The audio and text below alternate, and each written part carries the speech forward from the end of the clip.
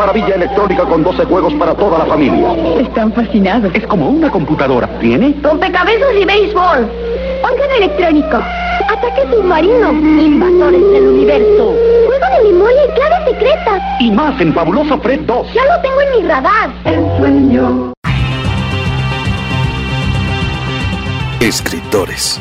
I'm Terry Moore, and you're listening to Kamikaze. Artistas. Hi, this is John Romita Jr., and you're listening to the Kamikaze Podcast. Hi, this is Mike Mignola, and you're listening to Kamikaze. Hi, this is Eric Powell, creator of The Goon, and you're listening to Kamikaze. Editoriales. Hi, this is J. Scott Campbell. You're listening to Kamikaze. Hi, this is Terry Dodson, and you're listening to the Kamikaze Podcast. Traductores. Hello, it's Kamikaze from Grant Morrison. This is Gary Frank, and you're listening to the Kamikaze Podcast. Coleccionistas. Hi, this is Frank Cho, and you're listening to Kamikaze. This is John Bogdanov, and you're listening to the Kamikaze Podcast. Editores. Soy Giuseppe Camuncoli, state escuchando el podcast de Kamikaze. Fan chiquillos. Todos están en el podcast Kamikaze.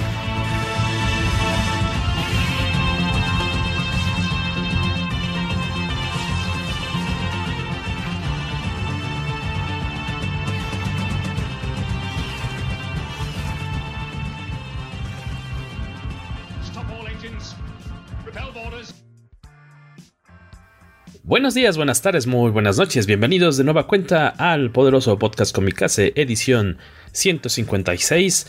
No sabemos cuál ya desde el encierro. Mi nombre es Jorge Tobalín y hoy nos acompañan de nueva cuenta varios invitados, amigos de Kamikaze.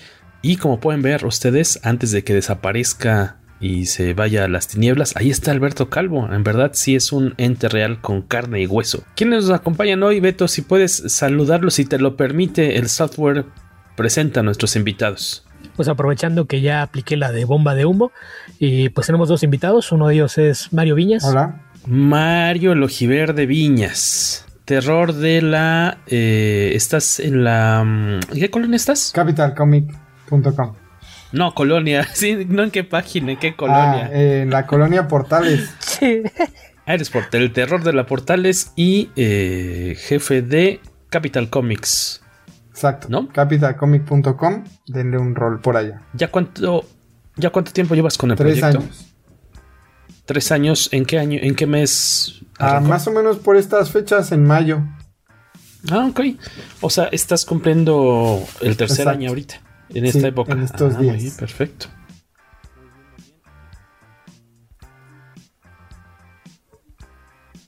Oye, nada más que creo que si ibas a decir el terror de, hubieras aprovechado y usar el nombre coloquial de su colonia. De la Mortales. El terror de la Mortales, para que fuera más en onda.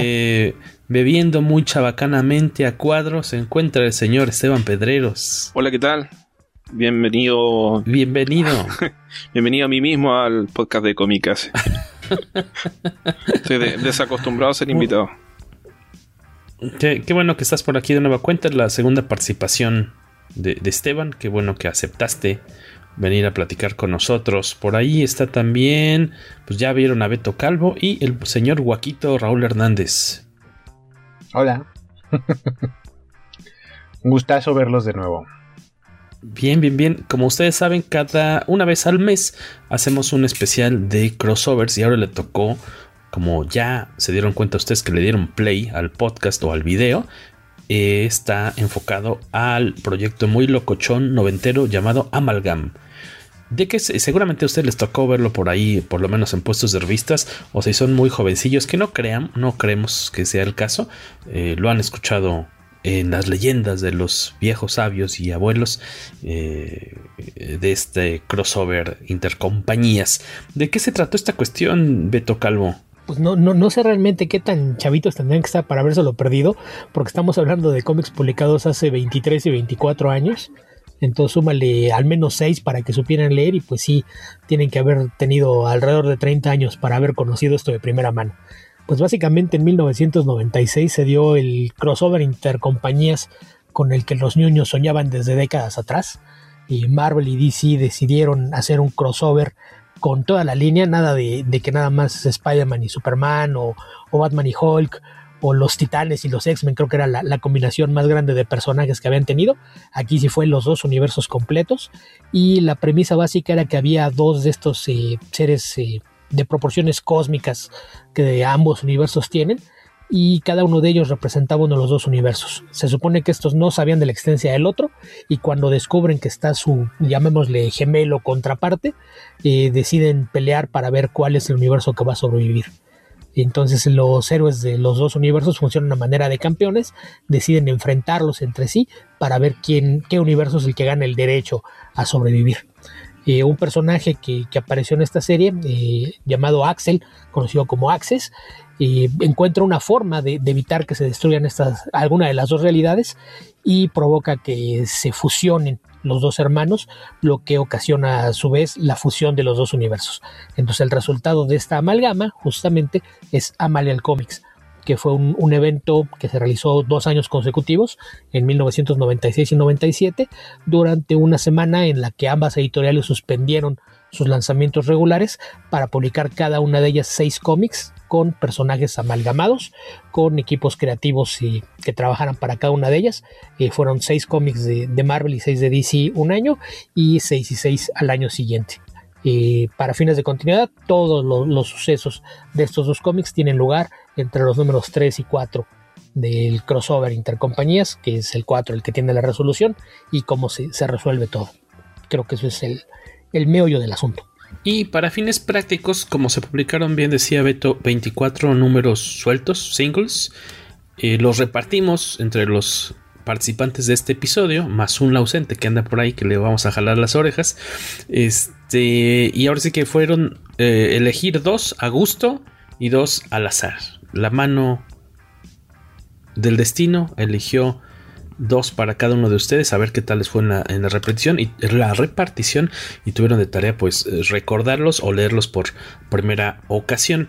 La idea, como son 24 y nos tardaríamos muchísimas horas reseñando uno por uno, primero vamos a dar 2 rondas en las que cada uno de nosotros va a reseñar o comentar lo que más le gustó, de uno de los títulos, y daremos otra segunda ronda para que cada uno tenga 2 participaciones largas, por decir así, y vamos a dejar hacia el final pues los casos más curiosos o los que de plano son malillos.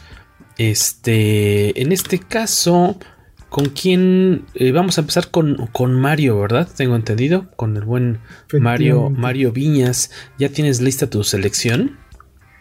Ya tengo listo, efectivamente, el cómic que más me gustó, y curiosamente es uno de los cómics que fueron asignados al azar, ¿no? Entonces no es normal que pase. Cuando empecé a investigar, bueno, primero el título de este cómic es Assassins. Este título tiene 2 personajes principales, uno que se llama Dare y otro que se llama Cat's Eye, ¿no?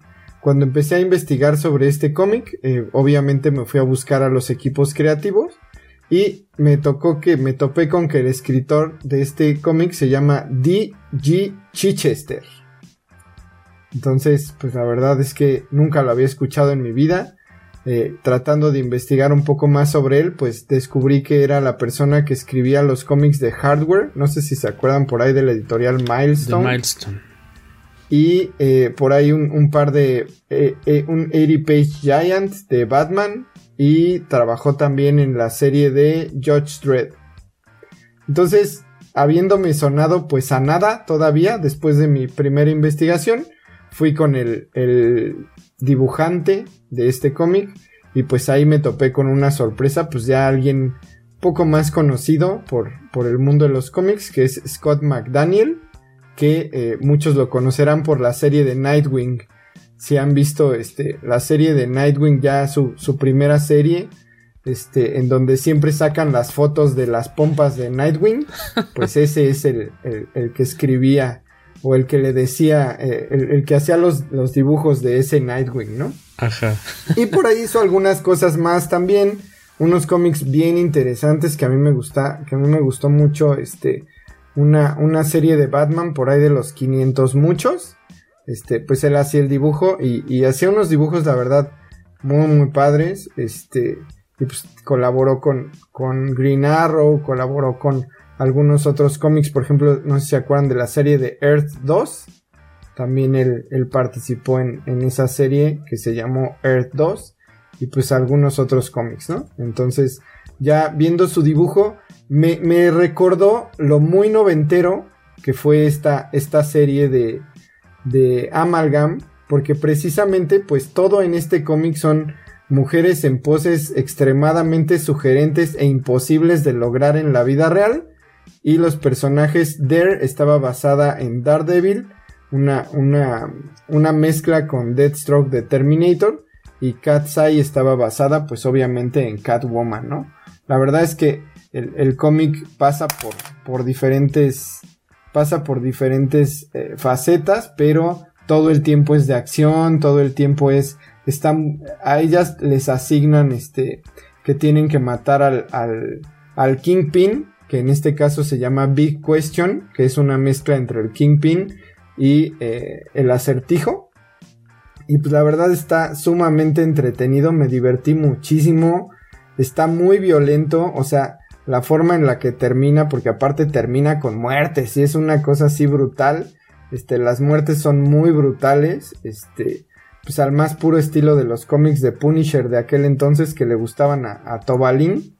Y la verdad es que lo disfruté mucho, es sumamente recomendable. Y eso que fue uno de los que me tocaron al azar, fue este cómic de Assassins. No tiene prácticamente mezcla con otros personajes del universo Amalgam, sin embargo, sí se menciona al Doctor Strange Fate, que al final pues sí es uno de los personajes principales de este universo Amalgam, para los que sepan del universo, ¿no? Pero la verdad muy ¿Será el equipo creativo de Daredevil por esa época?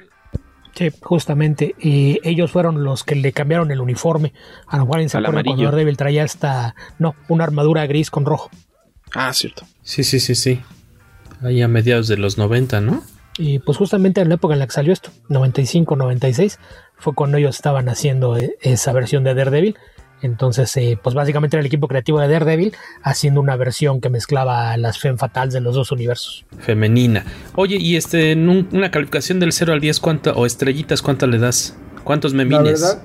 La verdad es que me voy a ir a buscar esa serie de Daredevil, porque yo sí le daría como un 9. Del 1 al 10, un 8.5 o 9, de que está muy bueno, muy violento, me quedé con ganas de más, y siento que ese era un poco lo que buscaba lograr estos cómics, porque otros cómics que leías de repente sentías como que ya era un cómic empezado, ibas por ahí del 120, ¿no? Entonces como que lo que trataban de darte a sentir es que fuera un cómic real, que ya hubiera empezado y que aparte fuera a continuar después del número que tú estabas leyendo. No eran por lo general cómics de origen ni nada de este tipo de cosas, sino que contaban con que tú tuvieras esa sensación de que era algo que ya existía antes de que lo empezaras y era algo que iba a continuar cuando lo hubieras terminado. En mi caso me acuerdo, bueno, me imagino que es igual en todos los demás títulos de esta serie. Me encantó que haya una sección de cartas en la que juegan con los son cartas ficticias, ¿no? En las que están cotorreando y haciendo preguntas sobre cosas y los autores y cosas como si en verdad ya existiera todo eso. Me gustó mucho eso, esa parte de humor. ¿Quieres ver la parte más curiosa? Los lectores ficticios también son amalgamas. Sí, son mezclas de creativos. Ah, ok. Claro. Algunas de creativos de las editoriales también, ¿no? Y otras algunos sí son lectores de los que escribían cartas frecuentemente y aparecían a menudo. Mezclaron los nombres de dos o más. Eso fue así como chiste privado para que esos lectores que participaban constantemente con la editorial pues se encontraran con que también tenían versiones amalgamadas. Y que también sirve durante los cómics mucho para sacar explicaciones de así cosas que no podemos explicarles ahorita de dónde. Es que porque en verdad eso había sucedido en una historia ya clásica o viejita, ¿no? Que seguramente debiste haber leído si eras fan del universo Amalgam. No, es que eso además me latió. Cerraban todas estas con la misma noción de que en el próximo número, cuando no iba a haber un siguiente número, pero te daban a entender que seguía. Sí, bastante simpático esa parte. Y en tu caso, Esteban, ¿con cuál cómic vas a arrancar? Ok, mira, en mi caso me gustaría comentar 2 cómics porque están relacionados. Son Spider-Boy y Spider-Boy Team Up. El primero está escrito por Karl Kesel, con dibujos de uno de mis dibujantes favoritos, Mike Bieringo. Y el segundo, Spider-Boy Team Up, está escrito por un escritor especial, R.K. Sternsel, que es una mezcla, una amalgama de Roger Stern con Karl Kesel. Y tiene dibujos de unos compatriotas suyos, José Ladrón y, bueno, Juan Blasco, que falleció hace poco. La primera historia es, bueno, la amalgama de Spider-Boy es, como lo dice su nombre, una mezcla de Superboy, del Superboy de aquella época, el que usaba la chaqueta con la S, la famosa portada donde está apuntando el símbolo hacia la espalda con el pulgar. Y Spider-Man, que, bueno, para mi gusto en esa época la serie de Superboy era muy buena y la serie de Spider-Man no tanto. Y aprovecha mucho de los mitos de Superman en la serie, más que de los mitos del propio Superboy. A pesar de que aparecen algunos de los personajes secundarios, era un personaje de creación relativamente reciente, un personaje creado en el 93, 94, que lleva apenas 2 años de publicación a la época en que se hizo este cómic. En cambio, obvio, Spider-Man es un personaje con mucha más historia. Y en el caso de Spider-Boy Team Up, hay aquí una mezcla de... amplían la apuesta, mezclan a la Legión de Superhéroes con los Guardianes de la Galaxia en el año 2099, en vez del siglo 30. Y el dibujo es muy muy bueno. Yo no recordaba que fuese tan bueno este dibujo porque hace 20 y tantos años que no leí este cómic. Pero es muy bonito porque tiene mucho de influencia de Kirby, el dibujo de José Ladrón. Y además muy muy detallado, entonces se ve muy bonito, además que mezcla... A mí me gustó mucho ahora que lo leí, porque conozco ya los conceptos de la Legión de Superhéroes, entonces aquí mezclan la Legión clásica con la Legión de Superhéroes de los 5 años después, que es la versión más oscura que existe de ese grupo, con la versión que estaba vigente en esa época, que es la Legión de Superhéroes en esa época de Tom Payer y Mark Waid. Entonces, o los legionarios, digamos.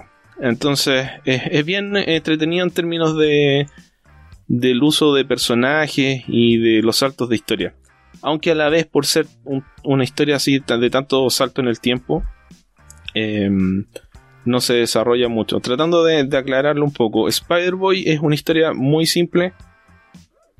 Primero Spider-Boy está combatiendo contra la amalgama de Bizarro y Venom, y escucha que se arrancó una amalgama.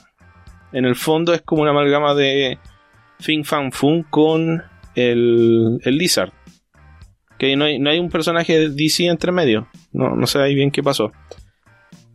Y parte a combatirlo. Y es básicamente eso, donde uno ve un poco la identidad secreta de este Spider-Boy, que es Pete Ross.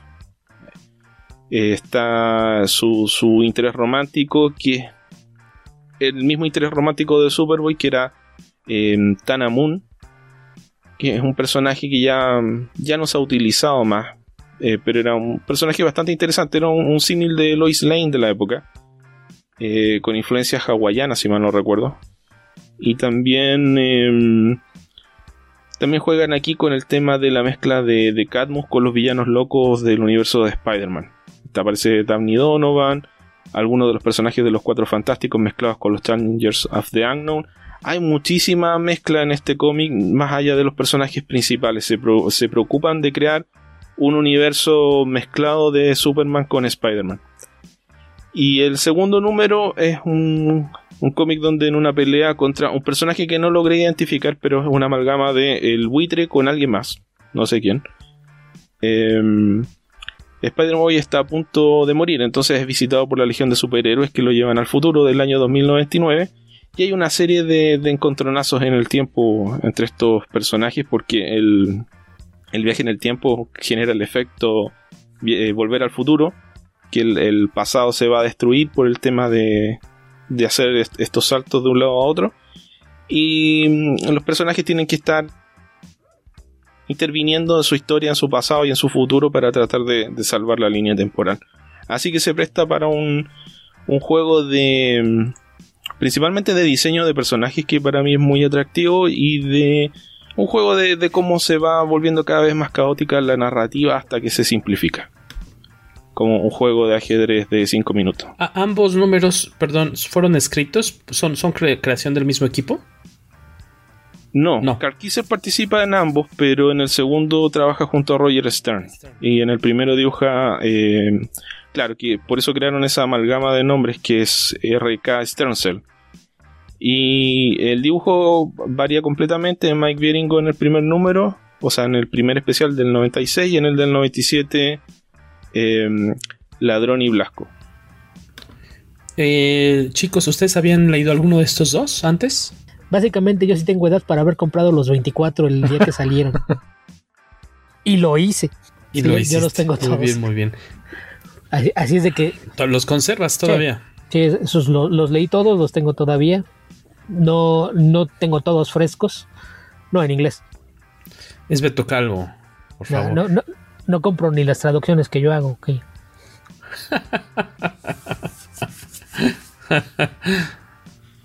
Da fe de su trabajo.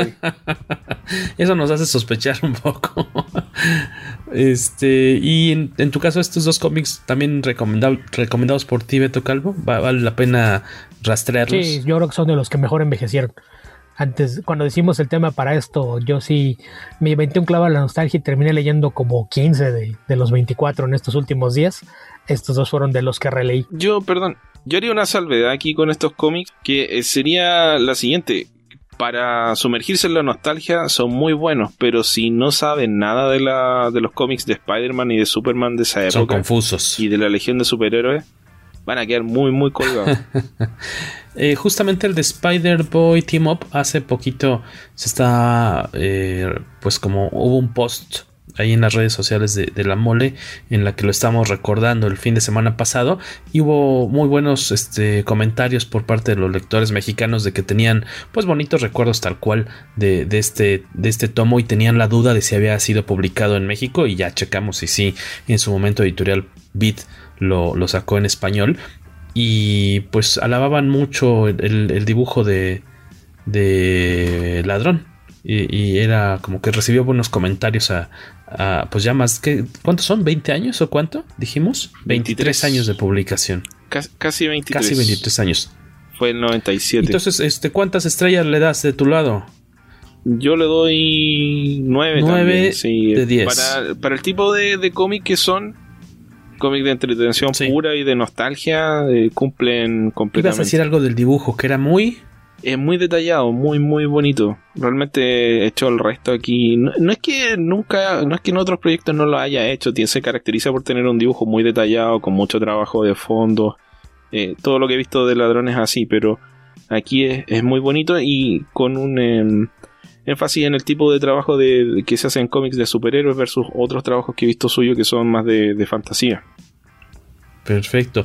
¿Y a ti, Waco, Raúl Hernández, qué te tocó? ¿Con cuál vas a arrancar? Bueno, también es un caso similar, ¿no? Porque son dos cómics que elegiste, o que se te asignaron, están relacionados. ¿Cuáles fueron? Estos cómics que están relacionados son la amalgama de Superman y Capitán América, que creo que eran de los personajes más lógicos en cuanto a fusión en ambos universos, por el perfil que tienen.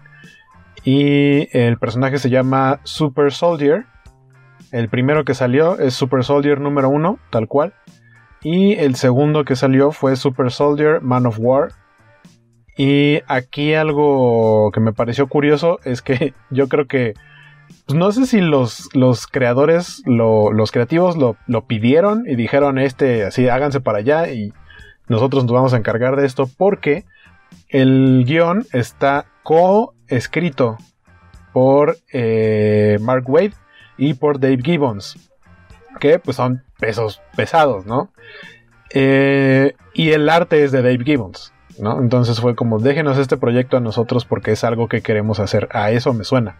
totalmente. La única diferencia es que en el segundo, en Man of War, el que entró a las tintas es Jimmy Palmiotti.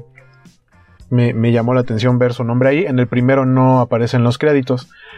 Y pues básicamente el primer título, o sea, siento que uno es más como un poquito acercándose a la historia de Superman y el otro un poquito más a la historia del Capitán América. ¿Por qué?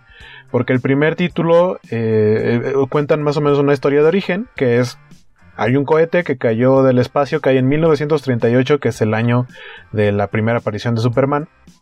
Pero nada, la vida que había en ese cohete no sobrevivió. Entonces, tal cual, se cayó el cohete del cielo. Pero el gobierno lo estudia, lo guarda y extrae material genético, por así decirlo, de lo que había ahí de vida. Y de ahí es de donde sacan un suero, lo que vendría a ser como el suero del supersoldado, y se lo inyectan a un soldado, a un voluntario, del cual no dicen el nombre. Y descubren que estas células alienígenas reaccionan a la luz del sol, lo exponen en lugar de a los rayos Vita, a la luz del sol, y obtiene poderes tal cual como los de Superman, pero pues es un soldado rubio que entra a la pelea igual en la Segunda Guerra Mundial y se enfrenta en este cómic a un robot gigante que es ¿cómo se llama? Es Metalo, Ultrametalo se llama, creo. Sí. Y y pues obviamente tiene que enfrentarse a eso. Le sucede algo muy similar que al Capitán América, porque obviamente esto es mucho en el pasado. Y resulta que caen en el mar, igual se congela, y menciona que años después lo rescata la JLA, pero aquí no es la Justice League tal cual, sino que es como una especie de mezcla también con los Avengers. Entonces vemos como el regreso de él, pero ya como en la época actual, no nuestra, sino actual de los 90. Y él lo único que sabe es que conforme va pasando el tiempo va como se va haciendo un poco más débil, como que sus poderes no van siendo los mismos. Y se enfrenta ahí a un villano que, por lo que entiendo, es como una especie de mezcla entre Red Skull y Lex Luthor, que es finalmente quien creó al Ultrametalo.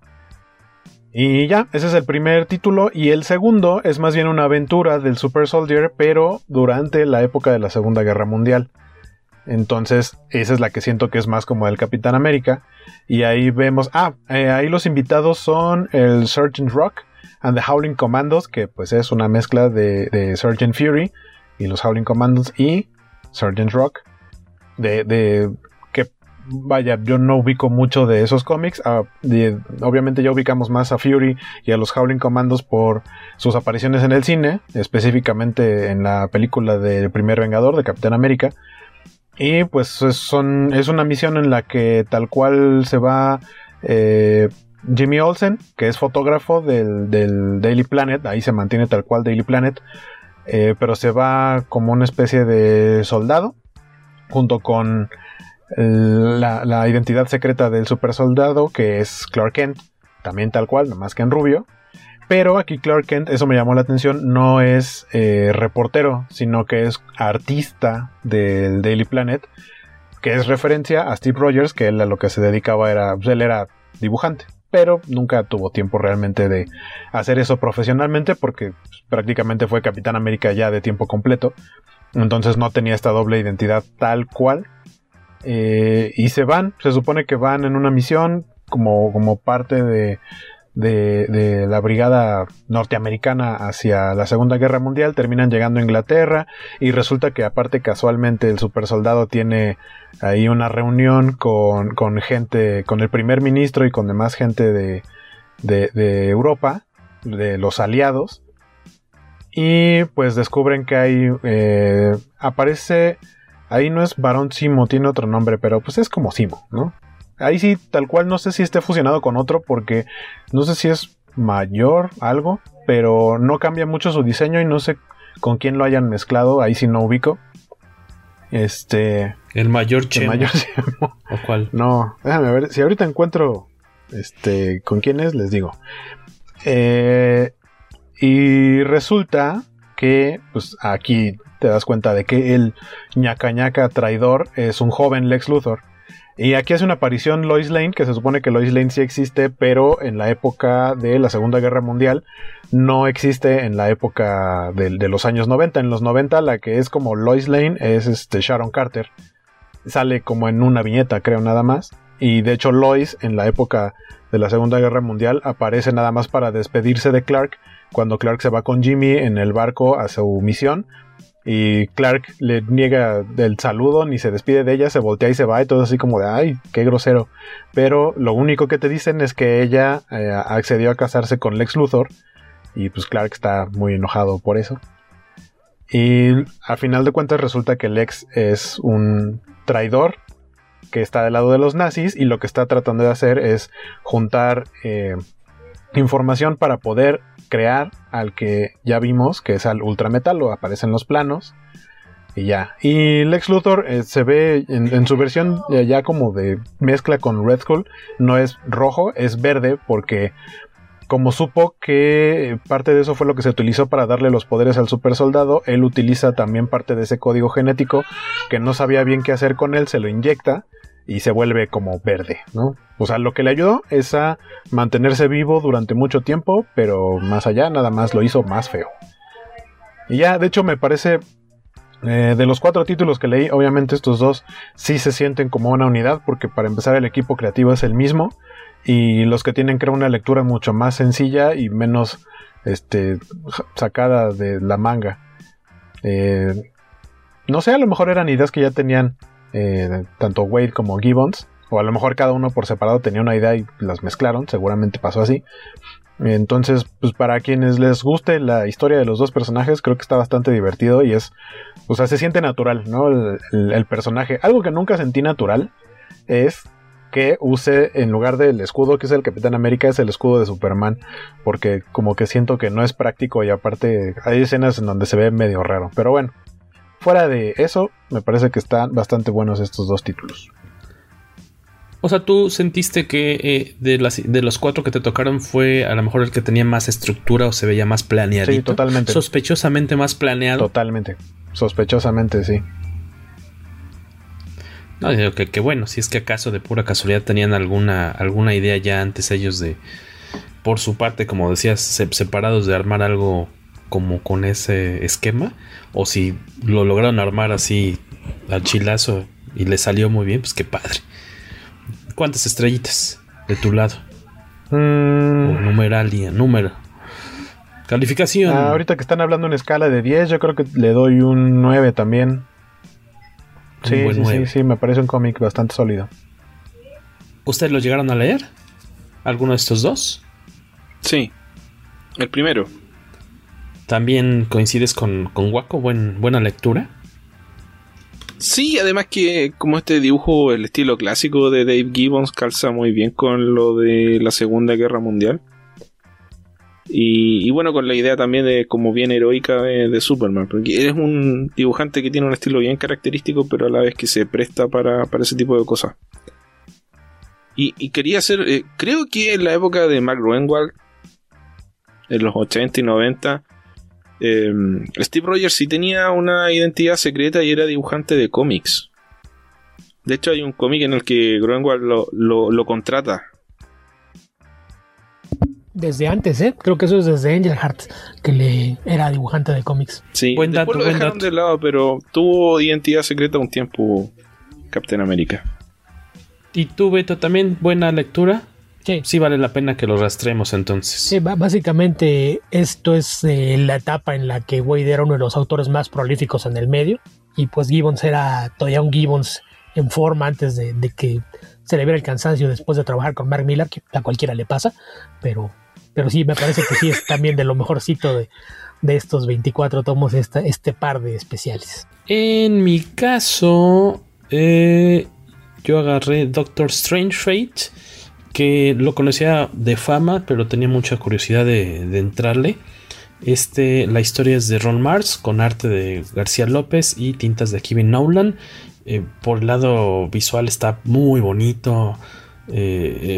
todas, ahora sí, con la composición de las viñetas, los personajes, estos nuevos uniformes, las mezclas de personajes están muy locas, muy bonito. Aquí te presentan, obviamente, como lo dice el título, es una mezcla de Doctor Strange con también con Doctor Fate, y por ahí al final resulta que hay otro tercer personaje involucrado, que ya de entrada, sin el casco o sin los poderes de ninguno de estos dos personajes, ya es un ser bastante poderoso en el mundo de los cómics de Marvel, que se revela hasta la última página y te muestran quién es. El Doctor Strange Fate tiene su base de operaciones en una torre que está encima del asilo Arkham. Esto te lo dan a entender en la sección de cartas apócrifas también de estos cómics, lo que comentamos hace ratito, una de las partes que me pareció más divertida. Y el Doctor Strange Fate lo que hace es que está buscando a, como dijimos que se llamaba Access, a este personaje que aparentemente desde el punto de vista de Strange Fate es un peligro para la realidad, para su universo, porque él puede definir si desaparece uno u otro o en el que ellos están viviendo, y lo que hace es convocar a 3 de sus agentes, por decir así, para que lo rastreen y se lo traigan vivo, porque él tiene que él necesita deshacerse de él para asegurar la continuidad de su universo. Y entonces él recluta a 3 personajes que le deben de cierta forma algún favor, que es a Bruce Banner, que es The Skulk, que es una mezcla entre Solomon Grundy y Hulk, White Witch, que me gustó mucho, que es Scarlet Witch con Satana, y a Frankie Rainer, Jade Nova, así se le conoce. Yo lo veo ahí que vendría a ser obviamente una mezcla de Green Lantern con también como con fuego, con Nova. No sé, obviamente con Nova. ¿Perdón? Con Nova, Richard Rider y Kyle Rayner. No, pero bueno, yo me refería más bien al aspecto físico. Me recordó a Fuego, de las chicas de la Liga de la Justicia. Ya. Y los mandan, ¿no?, a cazar a este personaje de Access, no con mucho éxito. Uno de ellos sí logra llevarlo a rendir cuentas frente a Strange Fate, que es la White Witch, que está el diseño del personaje me gustó bastante, y todo el tiempo es como un personaje muy, muy sensual que utiliza su atractivo para cumplir sus cometidos, ¿no?, para lograr su misión, y todo el tiempo le anda tirando la onda a todos los personajes hombres que aparecen en este cómic. Mencionar también es importante que en su momento García López y Nolan fueron nominados al Eisner por mejor dibujante diagonal entintador por este título. No ganaron, pero sí se llevaron una nominación. Y también este cómic te da a entender que ya habías leído otras historias, otras aventuras del personaje antes, y hace referencia a algunas otras cosas que en verdad pues no puedes más que imaginártelas, porque pues nunca sucedieron a cuadro. Por el lado visual, en verdad está súper bonito, y de hecho ahora de estos 4 que me tocaron leer fue el primero con el que arranqué. Yo me quedo con yo creo que un 9, ya más al ratito. Tal vez no es el que más me divirtió en el aspecto visual, sí, en el gráfico, pero hubo otros más locochones que se me hicieron más arriesgados y que en los cuales a lo mejor los artistas o los involucrados se divirtieron más. ¿Ustedes habían leído Doctor Strange Fate? Que seguramente también fue uno de los cómics más firmados por García López en sus visitas más o menos recientes a México. Chécalo, yo creo que te va a gustar mucho a ti. En especial a ti, Waco, yo creo que lo vas a disfrutar. Y lo padre es que creo que lo bueno es que no requieres saber de los personajes, porque es como que es muy sencilla la lectura también. O sea, no está tan clavado como algo que a lo mejor, como decía Esteban, que mezcle a la Legión con otros personajes y que digas, chin, o sea, si de plano no sabes nada de estos personajes te vas a sentir ajeno. Yo creo que Doctor Strange Fate está muy bien, está compactito, y como que te da las referencias muy claras, necesarias, y los personajes estos inventados, estas mezclas, sus personalidades están muy bien delineadas. Por ejemplo, esta chica Frankie Rainer es odiosa, ¿no? Ella está segura de que puede hacer todo sin ayuda, ¿no? Esta mezcla de Banner con Solomon Grundy es pues un cuate solitario que no puede dominar su fuerza. Vale mucho la pena. Yo creo que ese es de mis favoritos de esta. Obviamente estos 4 que leí, de mis 2 favoritos.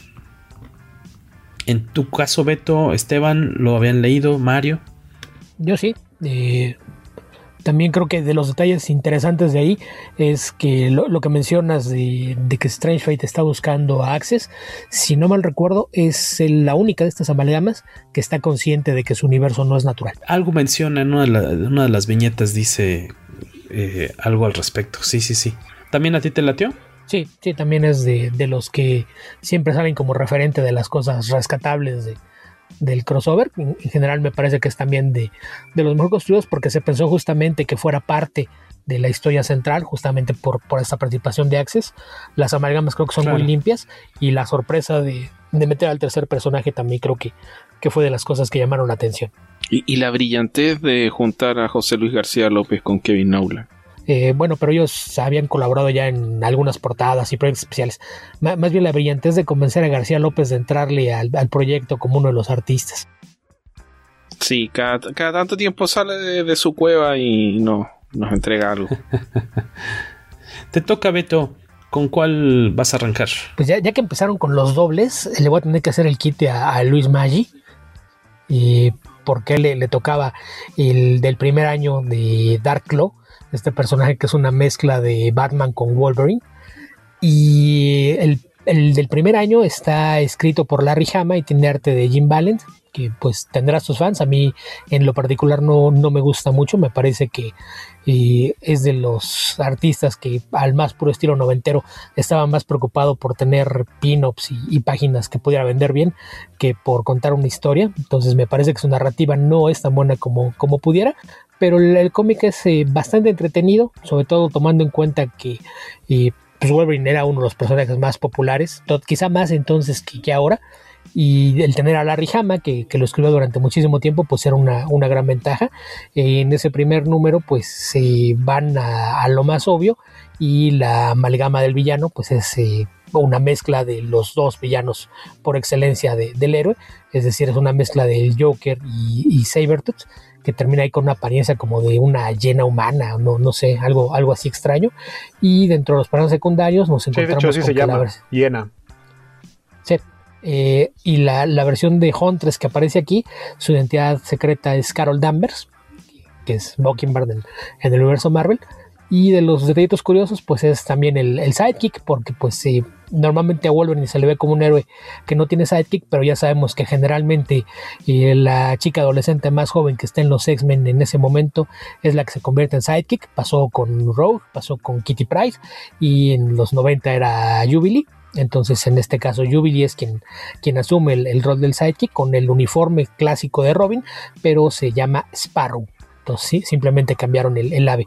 Entonces ese me parece que es de los que se leen, pero no tiene nada de memorable. Creo que el arte no le ayuda. Quizás un mejor artista hubiera ayudado a que funcionara mejor. A ese le vamos a dejar un 7 de calificación.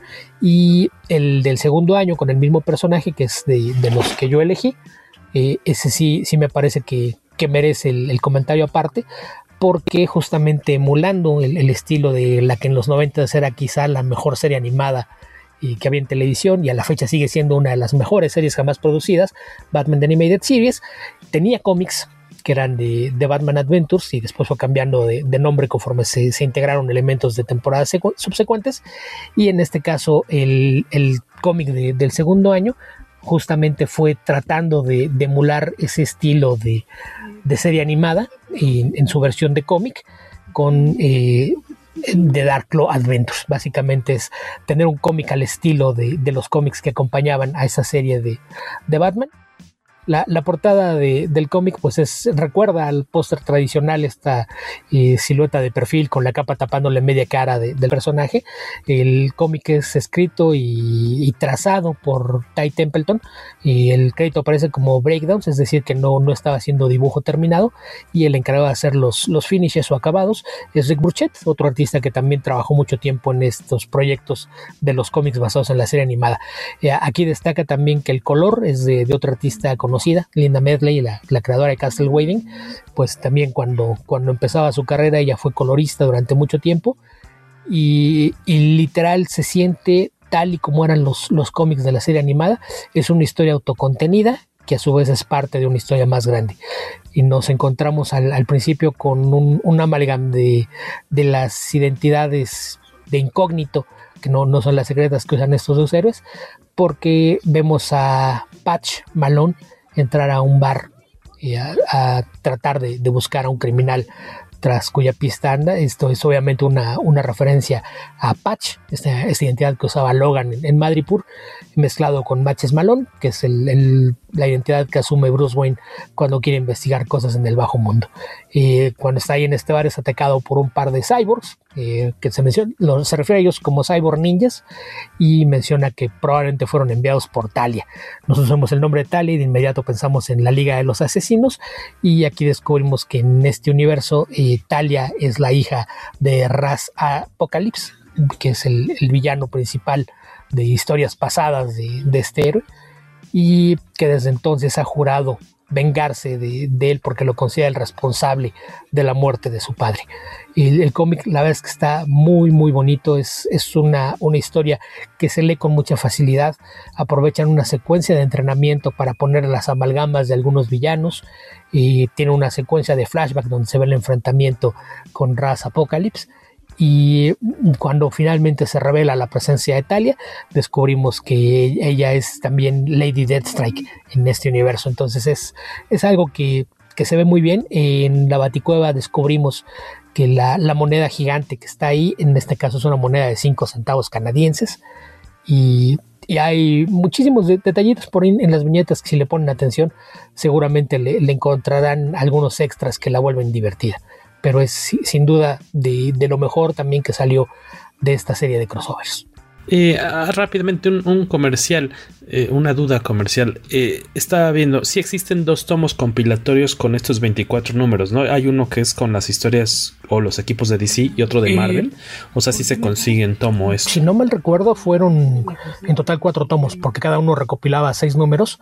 Salieron 2 tomos en el 96 y 2 tomos en el 97, cada uno con la parte de una editorial. No estoy seguro si después los hayan reimpreso, y a lo mejor sí hay un unitario que tenga los 12 de cada editorial, pero originalmente eran tomos de 6 números. Entonces, en teoría, podrías conseguirlo todo en 4. Obviamente están fuera de prensa. Hace mucho que no hay relaciones comerciales entre las 2 editoriales, pero si les escarban o buscan algunas tiendas en línea, muy probablemente por ahí los deben encuentren. Estar caritos, ¿no? Efectivamente. Pues más o menos alrededor de 2,500 pesos por tomo. Yo sí le eché una buscadita y están caritos. Ay, güey. Sí. Beto, aclárame una cosa. De la parte de producción se supone que los equipos creativos que trabajaban en DC trabajaron con editores Marvel y los publicó Marvel y viceversa. No todos, muchos sí, la idea era trabajar cruzados, pero hubo algunos casos en los que no fue así, pero sí en la gran mayoría esa era la idea, que los equipos creativos que habitualmente trabajaban en Marvel hicieran los títulos de DC. Y en esta segunda ronda, Mario Viñas de Capital Comic, ¿con cuál título de tus favoritos, de tus lecturas favoritas te vas a ir? Fíjate que me voy a ir no por la más favorita todavía, yo creo. Bueno, la más favorita fue la anterior, pero esta sería de las que quedan como la que menos, porque en realidad más bien siento que me decepcionó un poco, ¿no? Este título se llama GLX, ¿no? Que es como una mezcla entre GLA y los X-Men. GLX, ok. No, JLX. Suena, o sea, como el paso fronterizo para cruzar de Tijuana, ¿no? Es el CBX. Pasa por el JLX. No más caminar bajo el sol. Pero fíjate que fue una cosa ahí chistosa con los cómics de Amalgam, porque en realidad era como que había varias versiones de esta Liga de la Justicia. Entonces había, ya sabes, la West y la Coast y la claro. En este caso era la X, que era como la combinación con los X-Men, y los integrantes estaban raros porque era Aquamariner, que era la mezcla de Namor con Aquaman, ¿no? Estaba por otro lado un personaje curioso que se llamaba Apolo, que tenía prácticamente completa la misma... era como si solamente fuera Cyclops. Okay. O sea, tenía toda la forma de verse como si fuera únicamente Cyclops. Todavía no he logrado descifrar con qué otro personaje pudiera estar mezclado. O sea, estaba ni Superman. O sea, no, definitivamente no porque pues Superman estaba en el Super Soldier, ¿no? Ah, bueno, sí, entonces, tienes razón, claro. Había otro personaje que se llamaba Mercury, que era la mezcla entre Impulse y Quicksilver. Ok. Estaba Firebird, que era Fire con Phoenix, ¿no? Entonces ese personaje estaba padrísimo, por lo menos en la portada, porque tenía la apariencia de fuego, pero tenía el Fénix atrás, solo que en verde. Entonces se veía muy muy padre. Otro personaje que se llama Night Creeper, que era como Nightcrawler. Y dos personajes que no podían faltar, que era Runaway, que se parecía mucho a Rogue, y Raid, que se parecía mucho a Gambit, solo que era todo negro, porque estaba mezclado, o sea, todo negro de color, no de raza, porque estaba mezclado con otro personaje de DC por ahí. Pero estaba muy divertido. Empieza a la mitad de una batalla, así tal cual el cómic empieza a la mitad de una mega batalla, porque te están contando que ibas, como les decía hace rato, como en el número 120, y en cómics anteriores habían tenido ya un enfrentamiento con Magnus, que era como el Magneto de este universo Amalgam. Él había logrado poner a su contra a los personajes que sí eran como el equivalente a los Avengers, que esa sí era la JLA, pero quería decir Judgment League Avengers, y ahí sí estaba el Capitán Marvel, que era la mezcla de los dos Capitanes Marvel, que hubiera estado padrísimo ver un cómic de esa Judgment League Avengers, que no existió, pero era ese Capitán Marvel, Dark Claw, que estaba hablando hace rato Beto, Super Soldier, que habló Waco, y otros personajes que se supone que sí estaban en aquella tipo Avengers Justice League, y esta no, era como que más personajes de segundo nivel, aunque bueno, pues sabemos que Cyclops no, pero pues sí estaban Namor, Rogue y otros personajes ahí mezclados de diferentes. La verdad el cómic está padre, pero está enredadísimo.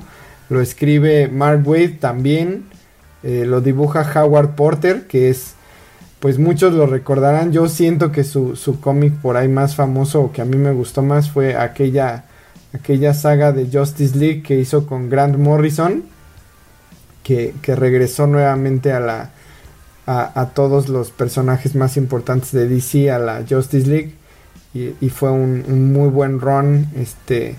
De ahí varias historias que incluso se han convertido en animadas. Pero regresando al cómic, la verdad, muy bueno, muy divertido.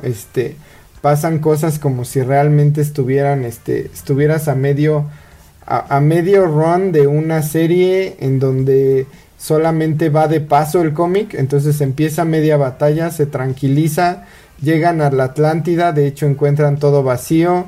Por ahí los agarra Magnus, que es Magneto. Tienen otra batalla, la batalla medio termina, medio no, terminan escapando. El villano termina, ya sabes, gritando con el puño en alto: los alcanzaré y los atraparé, aunque sea lo último que haga. Okay. Exacto. Y se queda otra vez en continuará el cómic. Entonces sí fue como una decepción para mí, porque pues sí sentí que empezó a la mitad de algo, terminó a la mitad de algo, no supe qué onda.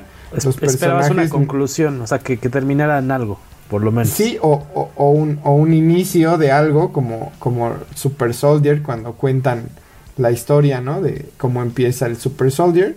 En este caso no fue así. Y los personajes tampoco son de serie A, aunque hay unos personajes muy padres. Son de serie A, salen por ahí Super Soldier y Darkglow y Captain Marvel, pero solo salen de pasada, así súper de mega pasadita.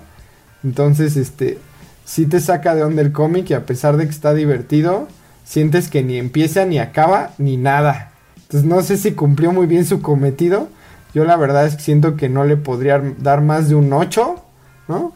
Porque hasta dije, ¿dónde sigue? ¿Cuál es el siguiente? Y me dejó bien picado este mendigo cómic. ¿Qué calificación final le das? Yo creo que un 8. Un 8, porque te decepcionó un poco, dices, ¿no? Porque sí me sentí así como que me faltó. Insaciable el muchacho Mario. Bueno, eso ya lo sabíamos desde antes. Los que seguimos sus Twitter. En tu caso, Esteban, ¿con qué te vas a ir? ¿O quieren comentar algo de este título? No, la verdad es que no lo leí.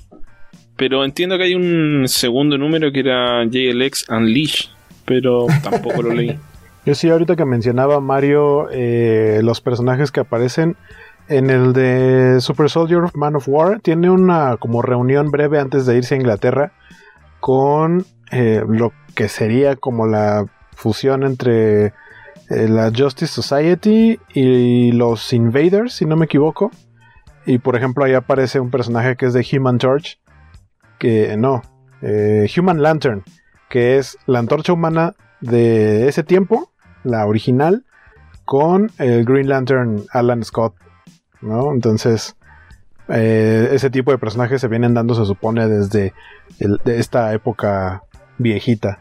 Sí, también le traigo ganas. Ese tampoco lo leí, pero también le traería ganas, sobre todo por la fusión de los Capitanes Marvel. Pues yo ya de los que han comentado ustedes, había unos que nada más conocía por la portada, pero ya conforme me estuvieron platicando de qué se tratan, hay varios que sí se me antoja leer. O sea, yo creo que en general estaban como X, o sí de plano muy clavados en pues nada más sacarte la lana y ya, y que tuvieras toda la serie.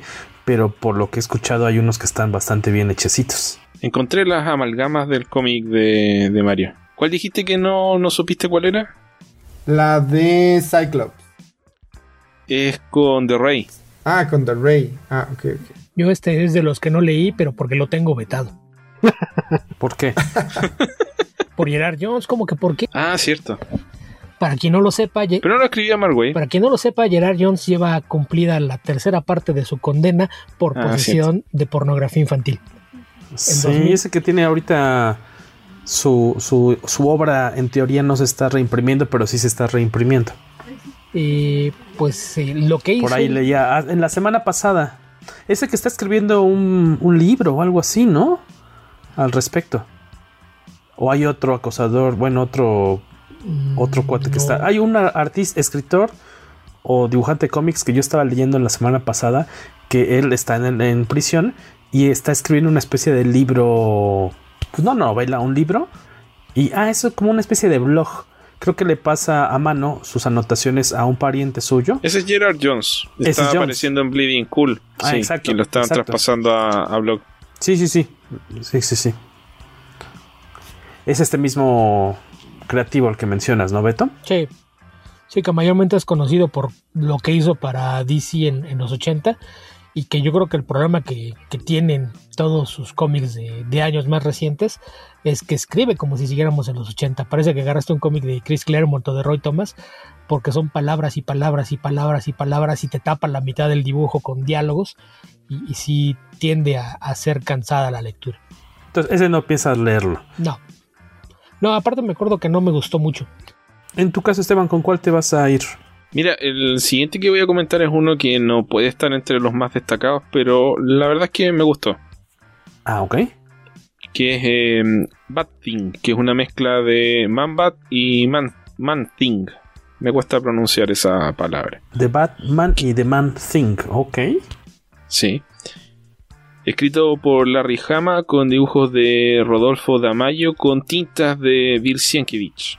Órale. Y la historia es... Básicamente es la historia de es como Kirk Langstrom, pero con una mezcla de los poderes de Man-Bat con los de Man-Thing. Porque Man-Thing realmente no tiene personalidad el personaje como para mezclarlo con ningún otro personaje más allá de su rol como una especie de entidad natural. Entonces era, pienso yo, un poco complicado. Y toman aquí más de elementos del universo de Batman, específicamente a la policía de Gotham. Aquí aparecen Bullock.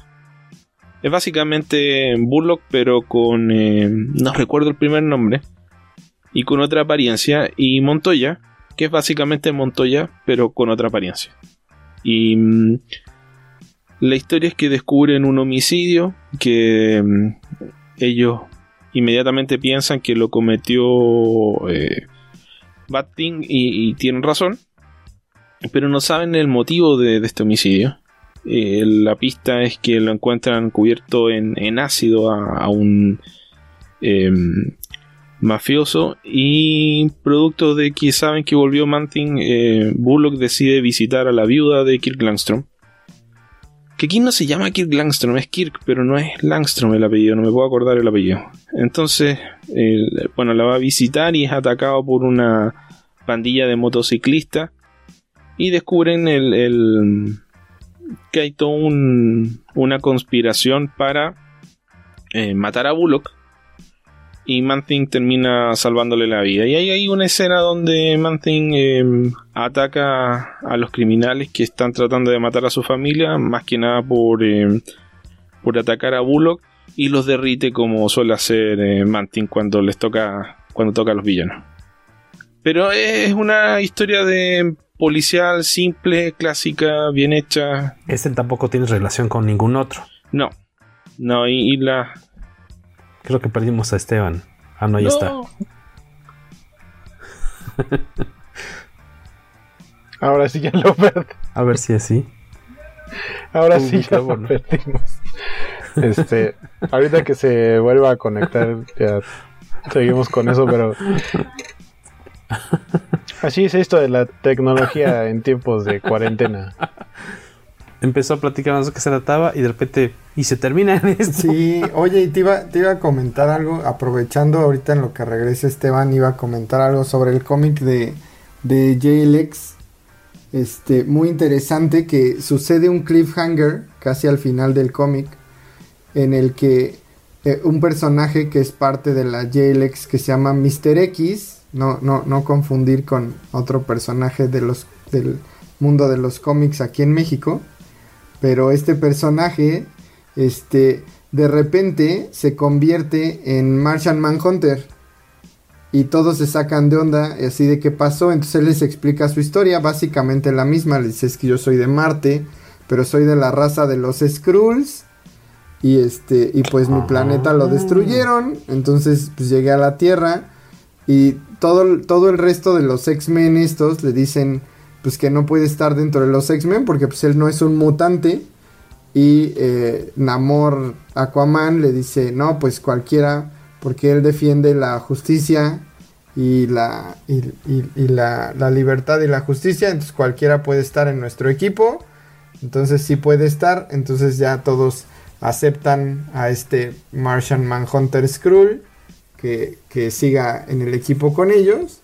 Y ahí se queda como en continuar ahí en el chan.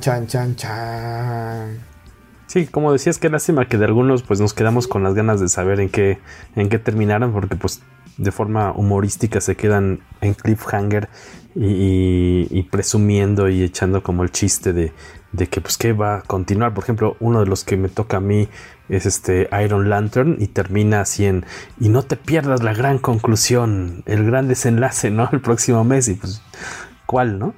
En este caso, aquí está ahorita Esteban con nosotros, y le iba a Guaco de nueva cuenta, en lo que logramos contactar de nuevo con Esteban. Guaco, ya te tocaron ya dos de los de los que elegiste, podríamos decir, bueno, de los que están de cierta forma enlazados. De los otros dos que te tocaron leer, ¿hay alguno que no esté tan chido? Los dos. Los dos, ¿cuáles fueron? Platícanos. ¿Quieres uno primero? Sí. Voy a ir con el que creo que menos me desagradó. O sea, este lo pondría como en tercer lugar de los que me tocó leer, que es Love of the Duck.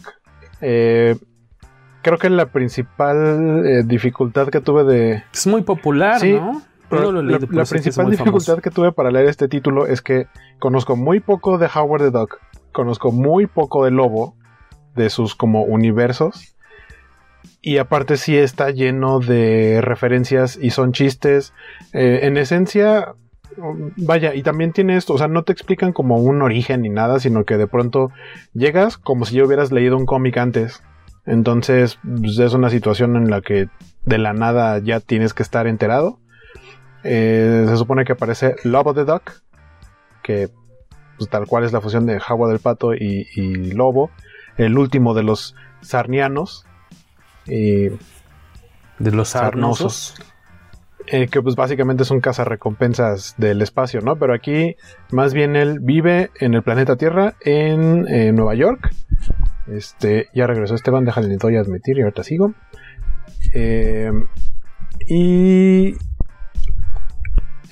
O sea, se supone que está buscando a un villano, llega a un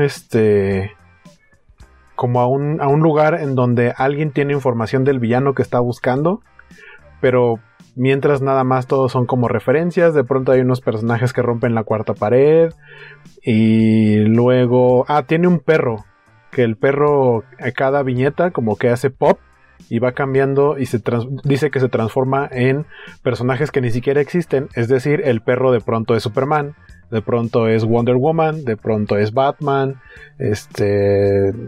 y también Wolverine, por ejemplo, personajes de Marvel y de DC, pero tal cual, sin ser las fusiones. Por eso ahí mencionan que son personajes que no existen. Ajá. El arte está pues interesante. Digo, aparte otra, se supone que es así como súper galán y básicamente llega y encuentra dos morras y las morras lo besuquean en todas partes donde tenga plumas, pero tiene una novia. La novia no tengo idea quién es ni fusión de quién sea, y lo cacha y es así como eres un desgraciado, y lo golpea y él se va, pero él le vale gorro. Y luego aparecen otros dos personajes que también no tengo idea de fusiones de quiénes sean, que son otras dos chavas, que también él así después de pelear con un villano les dice como, hey nenas, ¿qué tal que nos vamos y me dan besos? Y también así nomás dicen bueno y van y se lo besuquean también. No sé, es una cosa muy rara. Muy muy rara. Está muy loco. La portada es de Ed Benes. No sé si es el primer caso de los que he escuchado en el que el portadista es diferente a quienes hacen los interiores. Pero este está escrito por Alan Grant y el arte es de Balsamakes. Y como ya decía, la portada es de Ed Benes. Sí, creo que más bien es como de mucha referencia y mucho de los cómics, de estos títulos y de como personajes más no tan mainstream. Y si estamos hablando de que son cómics de los 90 y cuando salió este título yo tenía algo así como 15 o 16 años. O sí, ¿no? 96 debe haber salido este.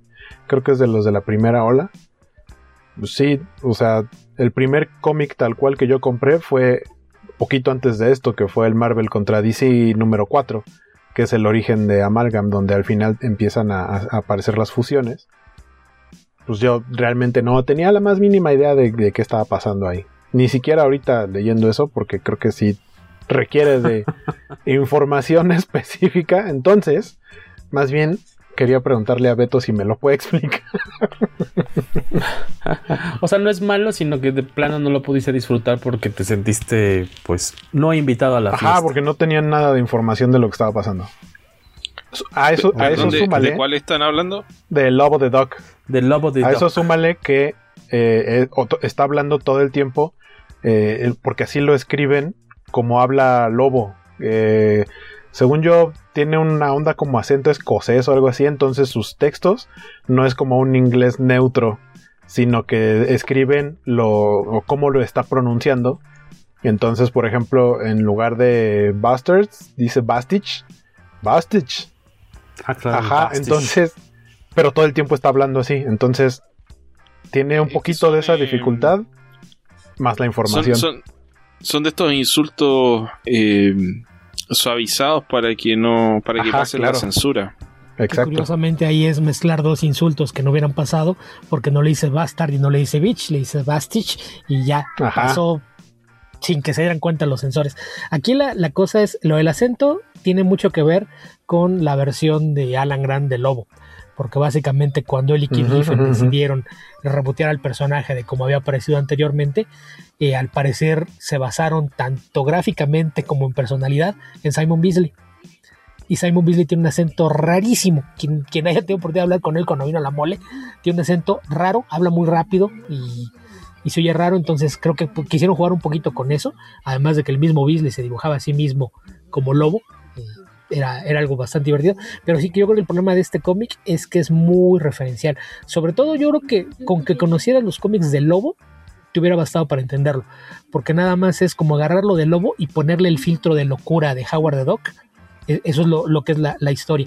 Si hubieras leído algo de Lobo, probablemente sería más fácil que lo comprendieras, y más bien esa es la razón por la que es popular. Habría que recordar que en los 90 Lobo tuvo una etapa de muchísima popularidad, y fue cuando salió esto. Entonces, quien fuera fan de Lobo, obviamente este cómic le encantó. Que, por ejemplo, esto que decíamos del slang extraño que utilizan, en la misma portada, la frase que aparece en los cómics de Howard the Duck decía: atrapado en un mundo que nunca creó. Y aquí cambian el creó por frag.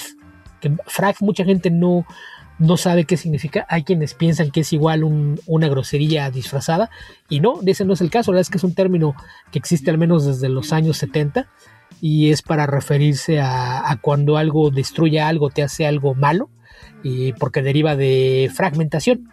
Es una granada de fragmentación. Cuando decían, oye, ¿qué le pasó a fulano de tal? He got fragged, porque le explotó una granada de fragmentación. Entonces se podía utilizar como reemplazo para algunas palabras que también empiezan con F, pero el origen es bastante más viejo que los cómics. Y ese era el equipo creativo de la serie de Lobo, ¿no? Alan Grant y Val Semeiks, que también hicieron por lo menos un especial de Lobo, La interminable cadena del amor. Sí, de hecho eran ellos y Keith Giffen el equipo regular de Lobo en aquel entonces. O sea, de los especiales, porque en la serie regular de Lobo no estuvo Keith Giffen, estaba Alan Grant solamente. Pues habrá que checarlo para ver si lo entendemos, o leer un poquito antes de leer de Lobo, un poquito, para que lo podamos disfrutar en todo caso, ¿no? Que es lo que nos recomendaban por ahí. Si quiere, bueno, creo que me va, si no me equivoco. Sí. Uno de los que más me llamaba la atención desde que lo llegué a ver en impreso por la portada era Iron Lantern. Fue de los que escogí para esta ocasión y me llevé la sorpresa, porque la verdad no tenía idea de quién estaba involucrado, de que el guión es de Kurt Busiek y el arte de Paul Smith. Entonces fue una muy grata sorpresa. De hecho, lo leí hoy.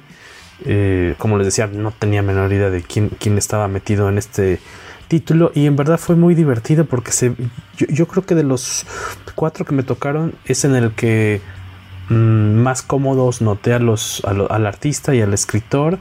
Se ve que se la pasaron bomba con esta mezcla que es a lo mejor podría parecer obvia, ¿no? Que es Tony Stark con Hal Jordan. En este caso, este Hal Jordan se encuentra con una nave alienígena que acaba de estrellar, pero él está haciendo como una prueba de una aeronave y es atraído de alguna forma por esta nave que está chocando, y lo que sucede es que él se accidenta cuando choca la nave alienígena y una parte se le entierra cerca del corazón. Y lo que hace no es encontrarse un anillo o algo por el estilo, sino que con parte de la maquinaria de la nave que está estrellada, extraterrestre, se construye de una viñeta a la otra un traje que le permite salvarse la vida momentáneamente, que primero es muy burdo, como el primer traje de Iron Man, y después se ve que va avanzando al menos como visualmente yo veo que está como haciendo un homenaje, no sé si sea como a la época de los 70, al Iron Man de esa época, no con una armadura tan obviamente tan moderna como de los 90 o los 2000, porque pues obviamente todavía no eran los 2000 cuando salió este crossover, Amalgam. El arte es muy bonito y si no me equivoco en este cómic estuvo involucrado en el parte de lettering. Por aquí tenía el datito. ¿Quién hizo el lettering? Porque se ve... pues Comicraft, Richard Starkings y su famoso Comicraft. Entonces en verdad sí luce mucho. Es bastante notorio. Aquí lo que está tratando de hacer es...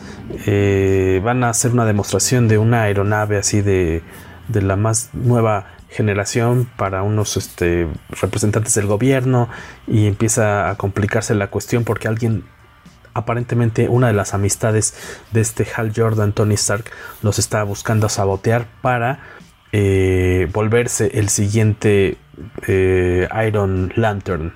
Le tiene celos uno de sus allegados y lo que quiere es descubrir cuál es su secreto para conseguir deshacerse de Hal Jordan y él volverse el siguiente Iron Lantern, porque él piensa que él es más digno que Hal Jordan.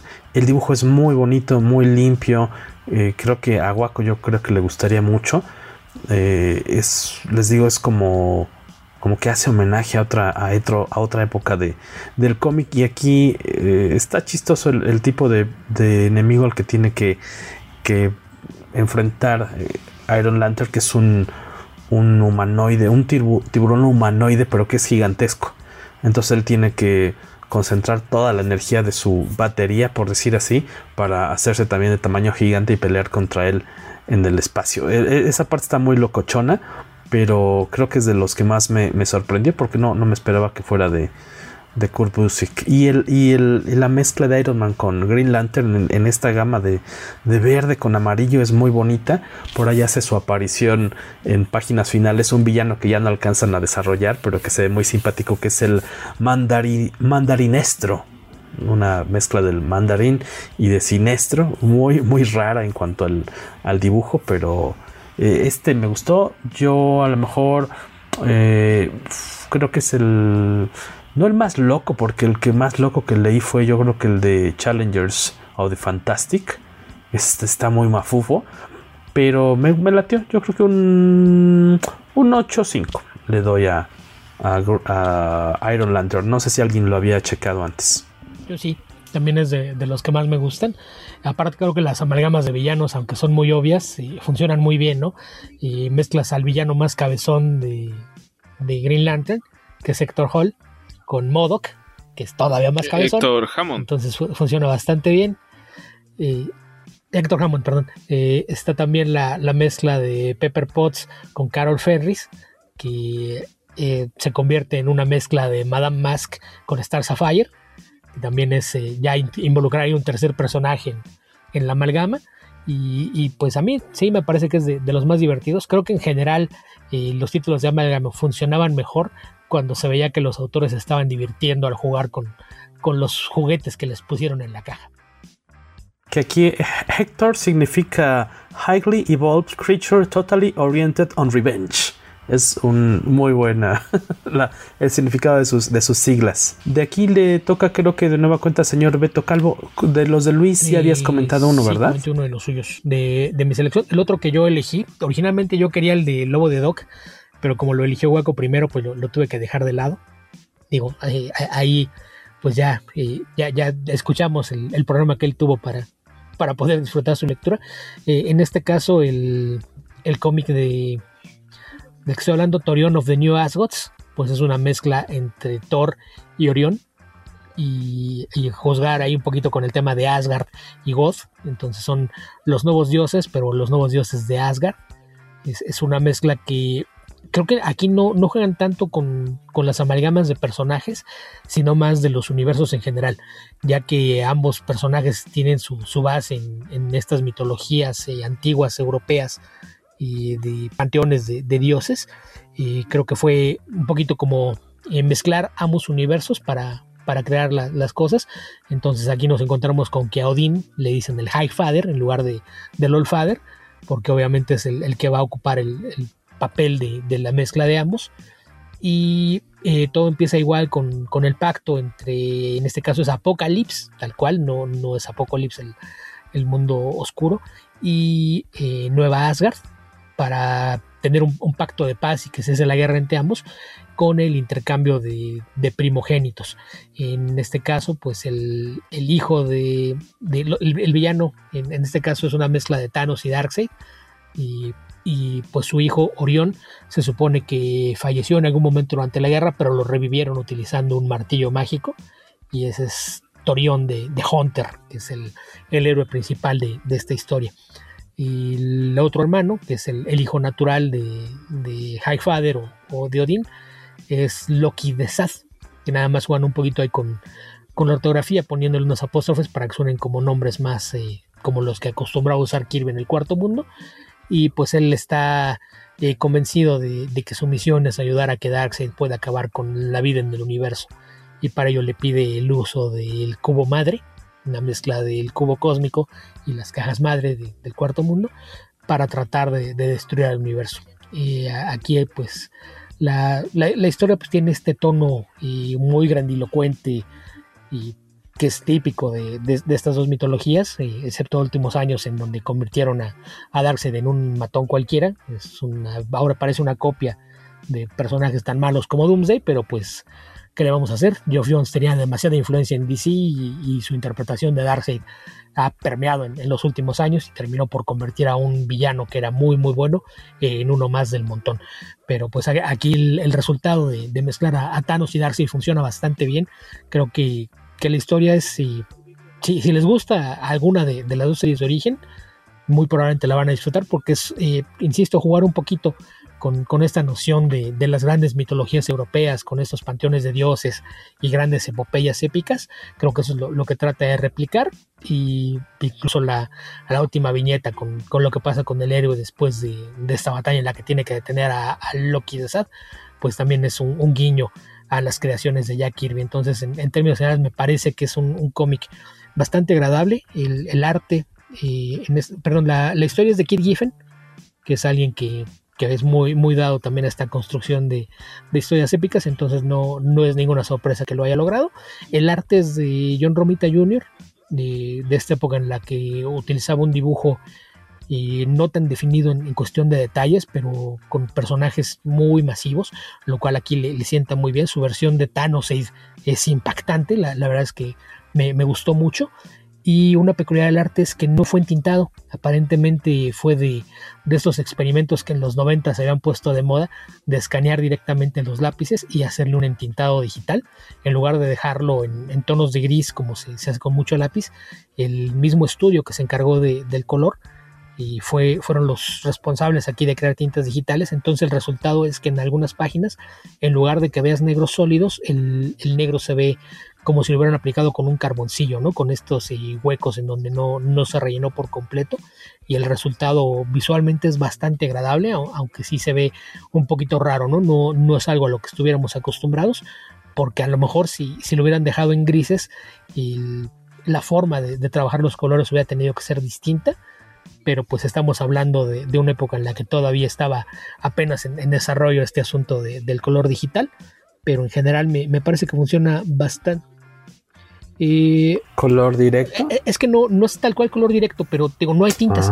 O sea, se ve que les mandaron los archivos con el trazo a lápiz, y lo que hicieron fue un entintado digital. De hecho, aparece el crédito como tintas y separaciones de Digital Chameleon, es decir que lo que hicieron fue crear un entintado digital sin que realmente nadie hubiera hecho tinta sobre el dibujo. Y ya en la recta final de este podcast dedicado a Amalgam, le toca en su última ronda al joven Mario Viñas, con los títulos que de plano tal vez no fueron los mejores de tu selección. Efectivamente. O de lo que te tocó. Pues creo que sí, porque estos títulos ahí sí me tocaron los dos, digamos, el de 96 y el de 97. Son los títulos de X-Patrol. X-Patrol es un cómic que yo siento que mezcla algo así como entre X Factor y Teen Titans, porque tienen ahí muy incluido el tema de Terra, de que es una traidora, ¿no? En este caso se llama Terra X, pero bueno, en realidad es como el mismo personaje que traiciona al equipo. X-Patrol está escrito por Bárbara Kessel. De hecho, el primero está escrito también por Karl Kessel, el segundo ya nada más por ella. Y el primero está dibujado por Roger Cruz, que era uno de los dibujantes pues clásicos de X-Men, X-Factor. Incluso él dibujó la miniserie de X-Man, que también pues fue famosilla en aquel entonces. Y bueno, pues varios títulos de los X títulos. Y estaba integrado el equipo por Beastling, que era Beast, Dial Husk, que era como el Dial H for Hero, un concepto similar. Elastigirl, que bueno, pues ahora viene muy ad hoc con otro personaje que conocemos del mundo Disney y Pixar, pero así se llamaba, y era Janet Van Dyne. Y de hecho pues no tenía nada de elástica, en realidad lo que tenía era que se hacía muy grande o muy pequeña, pero pues no tenía alas como su personaje de Wasp. Ferroman, que era un tipo coloso, pero con máscara como de luchador. Niles. Pero eso me suena más a Doom Patrol. Ándale, sí, algo así también como Doom Patrol. Ajá. Y lo que les iba a comentar justo ahorita, que era el tema de Niles Cable, que era como el líder, pues viene del personaje de Chief, ¿no? Del Doom Patrol. Y Shatterstar Fire, que era pues una mezcla entre Shatterstar y Starfire, ¿no? Ahí divertida la combinación. Y justo lo que quería comentar en este tema de algo ligado con lo que estaban diciendo hace rato, era que en este cómic se ve precisamente esa combinación de dos personas que se estaban divirtiendo un chorro, ¿no? Los mezclan con muchísimas cosas. Incluso aquí sí salen imágenes de Spider-Man, de Superman, de Wonder Woman, de Batman, sin amalgamas, o sea, por ahí en una pantalla del cómic, referencias por aquí, por allá, chistes, mucha acción. O sea, este título, a pesar de ser un desastre como título, porque no tiene como que mucha guía narrativa, o sea, también es un título que no sabe de dónde va ni a dónde viene, pero se ve que el dibujante y el escritor se estaban divirtiendo al escribirlo, se lo pasaron bien. Hay mezclas de diferentes cosas, como les comentaba, está el rollo de los Titans, en donde Terra los traiciona. Está por ahí un rollo de que hay uno de los personajes que se mueren, pero de repente llega Raven con sus poderes y lo reviven y sigue como si nada. El antagonista o el villano de este título se llama Doctor Doomsday, que es una mezcla entre Doctor Doom y Doomsday, que no tiene nada que ver con nada. O sea, que solamente es el Doctor Doom, pero con la apariencia de Doomsday, pero con la capa del Doctor Doom. Que sale en uno de los que me toca a mí en Challengers of the Fantastic. Sale. Pues mira, es el mismo personaje, pero pues ahí tiene sentido. Ahí traen un rollo así súper divertido y chistoso y mucha acción. La continuación del cómic tiene la misma narrativa, que es el del siguiente año, se llamó The Exciting X-Patrol, y en realidad es como una precuela, sucede antes del primero. Y también es un relajo, empieza ya media batalla, están peleando con The Brood, que se llama Brother Brood en este caso. Y bueno, salen otros villanos, otros personajes del mundo de los amalgamas.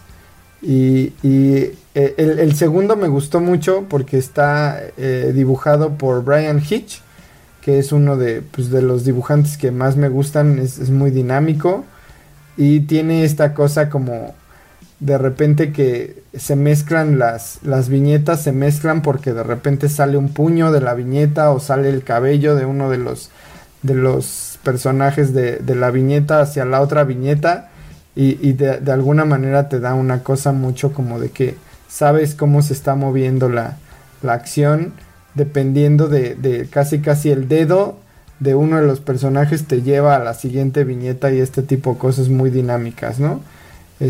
También aquí está Richard Starkins de Comicraft incluido, entonces eso pues aporta al dinamismo, y pues no lo puedo calificar como un buen título porque pues les digo que es un relajo como título. Los dos, o sea, son una fiesta, pero de que se ve que se divirtieron un chorro y metieron cosas de todos lados y referencias y así, lo hicieron, y así es como lograron hacer este título que a pesar de ser un desastre, es uno para mí de los mejores títulos de Amalgam que he leído, porque hace precisamente eso, hace la amalgama, la mezcla, combina personajes, trae personajes de la nada, los revive, y siento que es un cómic en toda la extensión de la palabra. Es un cómic de esos que te puedes acordar de niño cuando estaba por ahí tirado en el cuarto de uno de tus primos y lo agarrabas y lo leías y pues no sabías ni de dónde venía ni a dónde iba,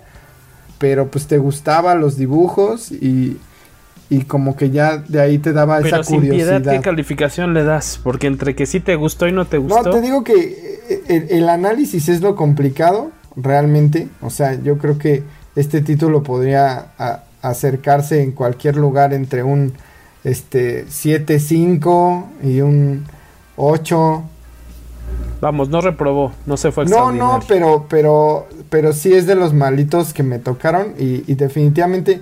Mira, yo creo que dividido entre los dos, yo creo que uno se llevaría, ponle un 7, y el otro, como me gusta mucho Brian Hitch, pues le voy a poner un 7.5. Sacan promedio de 7, no sube a 8. No, para nada. En tu caso, Esteban.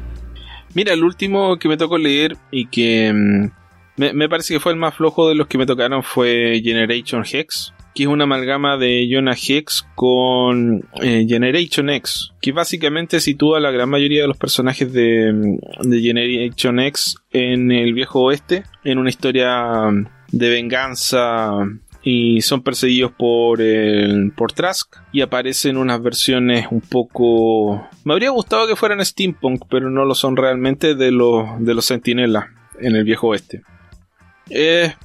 Bastante sencilla la historia, y el dibujo diría que es el punto bajo, que lo hace Adam Polaina. El guion es de Peter Milligan.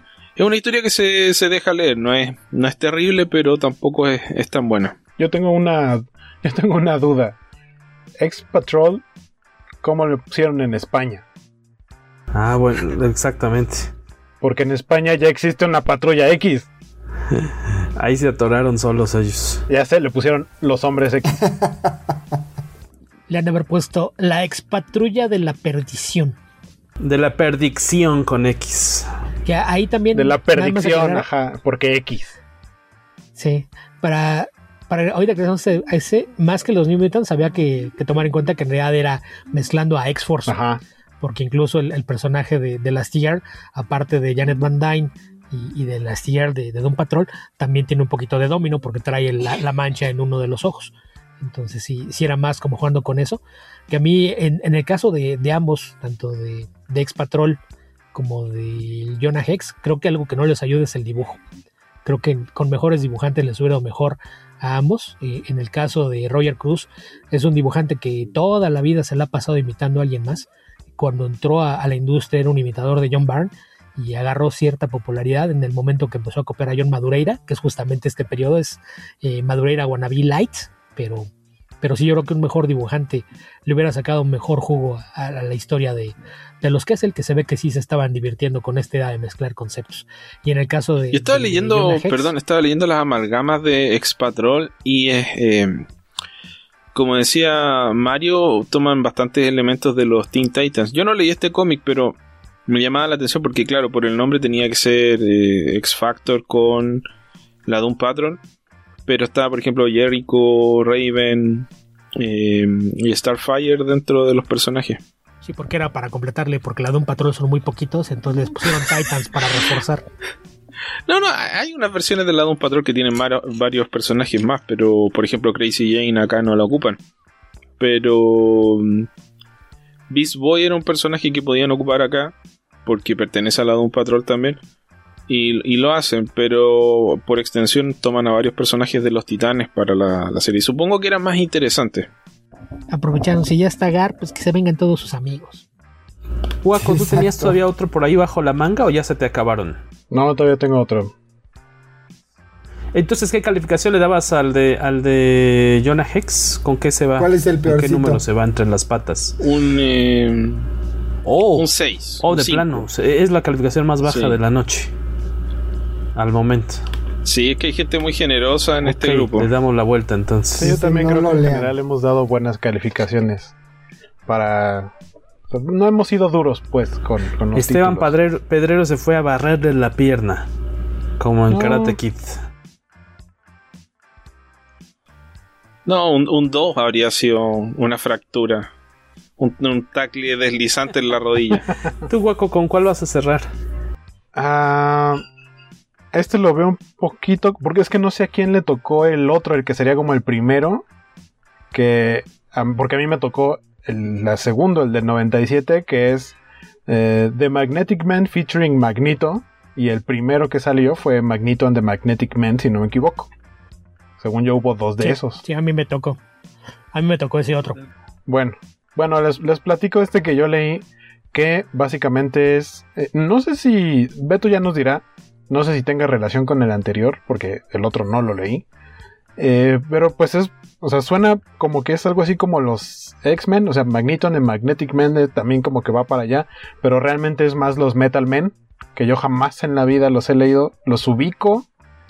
Si me enseñan unos dibujos, tal vez digo, son los Metal Men, pero ni siquiera sé cómo se llaman. O sea, y sé que sale un Magneto que aquí, al principio de la historia... Son metales. ¿Cómo no vas a saber los nombres de los metales? Pero específicamente así de, ese se llama níquel. No, o sea, no. Solo necesitas conocer la tabla periódica. Plata, tienen los nombres de los metales. Yo estudié diseño e ilustración. Mira, el que se hace líquido, pista, el que se hace líquido es mercurio. Ajá, eso sí suena lógico. Bueno. el punto es que algo les pasó y parece como que se murieron o algo así. Así empieza este cómic. Y Magneto los revive y les da apariencias de seres humanos. Tiene un como secuaz que se llama Mr. Mastermind, que ubico que es como Mr. Mind porque le dice gusano, pero es una especie como de Quasimodo de sí, ñaca ñaca, señor Magneto. y cuando les dan sus identidades, aquí están sus identidades, apréndanse de memoria lo que se supone que se dedican, y aquí están sus identificaciones. Lo que les estoy dando es la libertad de que sean humanos y que se vayan a tener una vida normal. Y estoy como haciendo memoria y creo que el único que ubiqué de las identidades humanas es que a uno de ellos tiene un nombre similar al de John Henry Irons, o sea, Steel. Y así de, tú vas a ser un trabajador de la construcción, y él así de, otro, la chica va a ser una modelo, otro va a ser un cantante de la calle, y otro va a ser un así playboy multimillonario. Y le dice el que es Steel, bueno, el John Henry, le dice, bueno, pues ve y ordena que se inicie una construcción para que yo pueda trabajar, por favor. Y, o sea, pero aparte los mandan así como de, ya, vayan, sean humanos. Mejor nos hubieras dejado muertos, ¿no? Les dice, vayan y sean humanos, y son humanos 2 minutos, y algo pasa y tienen que revelar sus identidades. O sea, es como de, éramos humanos y ya no tenemos identidades secretas, volvamos a ser Magnetic Men. Pero al mismo tiempo se supone que Magneto está buscando la manera de encontrar a su hermano, que es el villano verdadero, que es Will Magnus. Esa parte no la entendí muy bien, que ya mencionaron hace rato un Magnus, que era un villano, y aquí se supone que está... Es que Will Magnus es el científico loco creador de los Metal Men. Aquí es el villano, y el creador es Magneto. ¿Ya comentaste quién lo escribió y dibuja? No, espérame, aquí tengo el dato. Este está escrito por Tom Payer y el arte es de Barry Kitson, con tintas de Dan Panosian. O sea, en cuanto al arte creo que está bien, pero también siento que está muy revuelto y me pasó muy similar como con Lobo de Doc, que si no ubicas, y en mi caso así, no ubico a los Metal Men, tampoco sé como de dónde vienen y para dónde van. Ubico son obviamente personajes más oscuros, por decir así, ¿no? Ajá, no son tan mainstream. Sí, yo creo que en una tarde te puedes leer todos los cómics de los Magneti, de los Metal Men. Y la mayoría son versiones nuevas del mismo cómic de antes. Iba a decir Beto algo, creo. Sí, bueno, los Metal Men en realidad han tenido puras miniseries, entonces a veces han pensadas como series regulares, pero la cancelaban cuando llevan 6, 7, 8 números. Entonces sí son realmente pocos. Sí. La más larga va a ser la de Dan Didio, que la sigue escribiendo, aunque ya lo corrieron de DC. Se supone que va a completar 12 números, con lo que yo creo que se va a convertir en la serie más larga que jamás hayan tenido los Metal Men. El problema con ese cómic es que sí es una secuela directa del primero. Ajá. El primero es de Gerard Jones y Jeff Matsuda, y te explican, Eric Magnus, que es Magneto, es hermano de Will Magnus. Y te dan a entender que la cosa es que Eric es mutante y Will no. Y Will odia a los mutantes porque considera que el hecho de que él fuera un científico brillante, nadie lo peló jamás porque Magneto le robaba la atención. Entonces le tiene celos. Magneto es la misma persona militante de querer proteger a los mutantes y reúne una hermandad de mutantes. El problema es que todos ellos son asesinados por centinelas. Entonces, después de que los asesinan, él crea estos robots con la imagen de sus sentinelas. Entonces, si los ves bien, pues todos tienen la apariencia de algún mutante. Creo que es muy, muy obvio cuál era Wanda, por ejemplo. Pero uno de ellos es verde, chaparro, pues obviamente es Toad, el Mr. Mastermind. Si ubicas a Mastermind en su apariencia real, pues es alguien también más o menos deforme y era parte de la hermandad de mutantes malvados. Entonces la amalgama va ahí por ese lado, pero sí, el problema con ese es que es una secuela directa. Eso no ayudó entonces para que le pudiera entender Waco. Sí, si no leíste el primero, el segundo sí te agarra completamente en curva, te tiran a la mitad de la nada, porque todos los detalles básicos de la premisa de donde parte la historia están en el primero. El segundo ya era, pues ya explicaron de qué va esto, ya podemos jugar, y ya no te dan más información. Entonces es de los poquitos que sí están ligados, de estos 24 cómics, ¿no? Es que en general los que tuvieron continuación sí hay cierto lazo entre ambos, pero son los mismos. Pero en este caso yo creo que sí va directamente uno al otro. En la mayoría sí puedes leer el segundo sin haber leído el primero, pero en este sí el primero te da toda la información básica, el segundo sí te tira al vacío. ¿Se saca una calificación tan baja como el de Jonah Hex, Waco, o no tanto? Sí, yo creo que sí. Bueno, tendría que leer el primero para... Si a lo mejor después de eso le entiendo mejor, a lo mejor podría subir la calificación, pero sí, la verdad se me hizo muy como mareante, muy raro. ¿No te quedaba otro pendiente? ¿Ese era el último que te quedaba bajo la manga? Sí. Entonces, a paso de panzazo. Yo, para terminar de hundir el de Jonah Hex, diré que no tiene un número anterior ni posterior. Se entiende perfectamente, pero es malo. Gracias a Dios no tiene anterior ni posterior. En mi caso voy a cerrar con dos cortitos, que es uno de los que más me llamaba la atención también cuando lo vi en portada, y de los que más curiosidad tenía por leer, era Speed Demon, que es una mezcla de Flash con Etrigan, con Ghost Rider, muy loca. Como que de entrada me llamaba la atención y sonaba divertido. El resultado creo que no está tan bien armado, y la mezcla de los personajes ya como en el visual está como feíta. Es historia de Howard Mackie y James Felder, con arte de Salvador La Roca, que está bastante padre, más allá del diseño de este Speed Demon, que no me corregirán ustedes. No es cierto, no se llama así. Hay un video, o hay un personaje de un video de Michael Jackson que se llama similar, pero creo que no es igual, ¿verdad? Hay un villano de Flash que se llama tal cual Speed Demon. La canción de Michael Jackson es tal cual Speed Demon. Speed Demon, ¿verdad? Es que es como animación con plastilina, ¿no? No sé, no he visto el video, nada más ubico la canción. ¿Cómo crees? ¿Qué pasó? Y aquí los villanos es una mezcla de Spectre y del Espectro y de Nightmare. Se llama el Night Spectre. Y otro villano al cual están persiguiendo, ahorita les cuento por qué en corto, es tal cual es Green Goblin, nada más que aquí la cuestión es que la identidad del Duende Verde es Harvey Dent. y lo que está haciendo, digamos, es una mezcla de tal cual de Ghost Rider con Flash, que aquí lo único que tiene de Flash es como que la identidad secreta en sí, es más un poquito con Etrigan. Lo que está haciendo el villano, que es Night Spectre, está tratando de recolectar unas llamadas como almas de poder, que supone que son las almas de las personas así más desgraciadas del mundo y las almas de las personas más buenas y puras.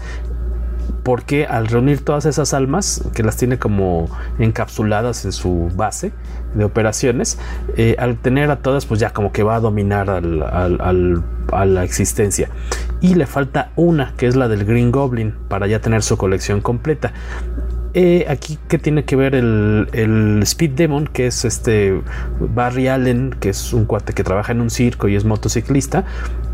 Él resulta que cuando se iba a casar, así de la nada, llega el Night Spectre a quitarle el alma a su esposa, a Iris, justamente cuando se están casando. Llega y le dice, nada, ¿qué? Porque en teoría el alma de su esposa, de Iris, es pura y blanca, y se la lleva, le absorbe la vida tal cual, incluso porque se queda ahí como momia, y se la lleva. Y entonces lo que hace Barry Blaze, si no me equivoco, es hace ahí un pacto oculto para obtener los poderes que le permitan vengarse del Night Spectre y tratar de evitar que él consiga las almas del poder. Como idea se me hace simpática, pero creo que está muy apretada, porque es esta toda como historia de origen, el de encontrarse a su némesis y lograr o no derrotarlo en 24 páginas. O sea, creo que quiso abarcar mucha historia en un solo número, a diferencia de varios de los demás que hemos estado platicando, que ya te dan como que ya está avanzada la historia. Como decía Mario, hay muchos cómics que empiezan a media batalla y terminan a lo mejor en otra media batalla, y aquí es origen y resolución en un solo número. El arte de Salvador Larroca está muy padre, y aquí Blaze Allen es auxiliado por Wally Blaze, que es su sobrino, que entra al quite para volverse un segundo Speed Demon y ayudarlo a combatir al Night Spectre. Era la que se me antojaba mucho leer, pero por ese lado sí me decepcionó, porque como les decía, pasa mucho en pocas páginas. Y el otro título, que no es que esté, bueno, yo le daría un 7, Speed Demon. Y Challengers of Fantastic también fue una sorpresa para mí, por el lado de que yo no sabía. Está escrito por Carol Kessel con arte de Tom Grumet, que ya cuando vi la portada dije, caray, estas caras las reconozco. Dije, ojalá no sea nada más el portadista. Ya le di ahora sí que vuelta a la primera página, y con la bonita sorpresa de que es uno de mis dibujantes favoritos. Aquí esta es una cosa súper loca, que es básicamente el origen de los Cuatro Fantásticos, pero en verdad son los Challengers of the Unknown, que están muy familiarizados son como básicamente pues casi el mismo concepto, ¿no? De estas familias de exploradores de lo desconocido, tal cual. Y aquí como villanos vamos a tener, ellos trabajan, su base de operaciones está ahí en Cadmus, que es por parte de DC Comics, el proyecto Cadmus. Y como decía por ahí Mario, si no me equivoco, uno de los villanos que vamos a ver aquí es el Dr. Doomsday, que es obviamente la mezcla de estos dos malosos. Pero aquí lo que están tratando, y es a lo mejor lo que me distraería un poco de esta lectura, que se ve muy bonita, está muy bien dibujada, va armándose muy chistoso hasta el momento en el que dicen que va a llegar a la Tierra el Galactiac, que es una mezcla de Galactus y Brainiac, que está llegando para alimentarse tal cual aunque no me acuerdo si queda claro si lo que quiere es llevársela a la civilización, como para llevárselo como parte de su colección, o alimentarse de otra forma. El Galactiac viene acompañado del personaje más chistoso que vi en estos 4 números, y creo que de los que se han mencionado en esta grabación, que es el Silver Racer, que es el avatar asgodiano de la muerte, que es el Silver Surfer, pero en verdad trae esquís. Trae sus 2 esquís y sus no sé cómo se llaman, los palitos para empujarse. Está muy loco. O sea, desde que lo vi ya me carcajé. En ese momento sí me perdió me perdió el diseño del personaje, aunque el dibujo de Tom Grumet es muy bonito, pero sí me distrajo. Es una mezcla de Black Racer con Silver Surfer. Y los palitos. Nunca he practicado o me he sentido interesado por el esquí, ya sea deportivo o por puro entretenimiento. No, yo por eso dije pues, sus palitos, no es que se llamen así. Y está muy loco. Lo visual así me distrajo. Pero por el otro lado está muy padre porque no repite, sino que hace homenaje a ciertas viñetas clásicas de los Cuatro Fantásticos, sobre todo el origen, digamos que es casi calcado de Jack Kirby, pero con los dibujos de Tom Grumet. Yo le daría un 8. No es el mejor, tampoco es el peor que leí. Está muy locochón, pero sí merece una relectura. Bueno, pues el único que me queda de los que me asignaron es Amazon, que básicamente es muy muy simple porque es mezclar a Ororo Monroe con la princesa Diana de Themyscira. En este caso pues no hay demasiadas amalgamas porque el personaje de Diana es una heroína independiente aquí en este mismo universo, porque la premisa básica es que los padres de Ororo mueren en un naufragio, el barco se pierde en alta mar y ella es rescatada de las aguas por un grupo de mujeres misteriosas que resultan ser las Amazonas. En este caso es criada en Themyscira, y el hecho de que ella tuviera poderes mutantes hace que ella sea la que gane la competencia para convertirse en Wonder Woman e ir como embajadora al mundo de los hombres. Esto le genera mucha envidia de parte de Diana, porque Diana considera que ese era el rol al que ella estaba destinada, y existe una relación ahí como de amor-odio de estas hermanastras, porque fue criada como si fuera hija de Hipólita. El cómic no tiene mayor cosa que comentar. Es una historia muy muy simple, porque en este entonces John Byrne estaba escribiendo Wonder Woman y lo que hace es contarte una historia dentro de la mitología. Resulta que la tragedia en la que fallecieron los padres de Ororo pues tiene que ver con una venganza de Poseidón, que está seguro de que ella tuvo algo que ver, y es nada más hay una confrontación en la que ella trata de hacerlo entender que los dioses son los únicos culpables de que la gente los haya empezado a ignorar con el paso del tiempo.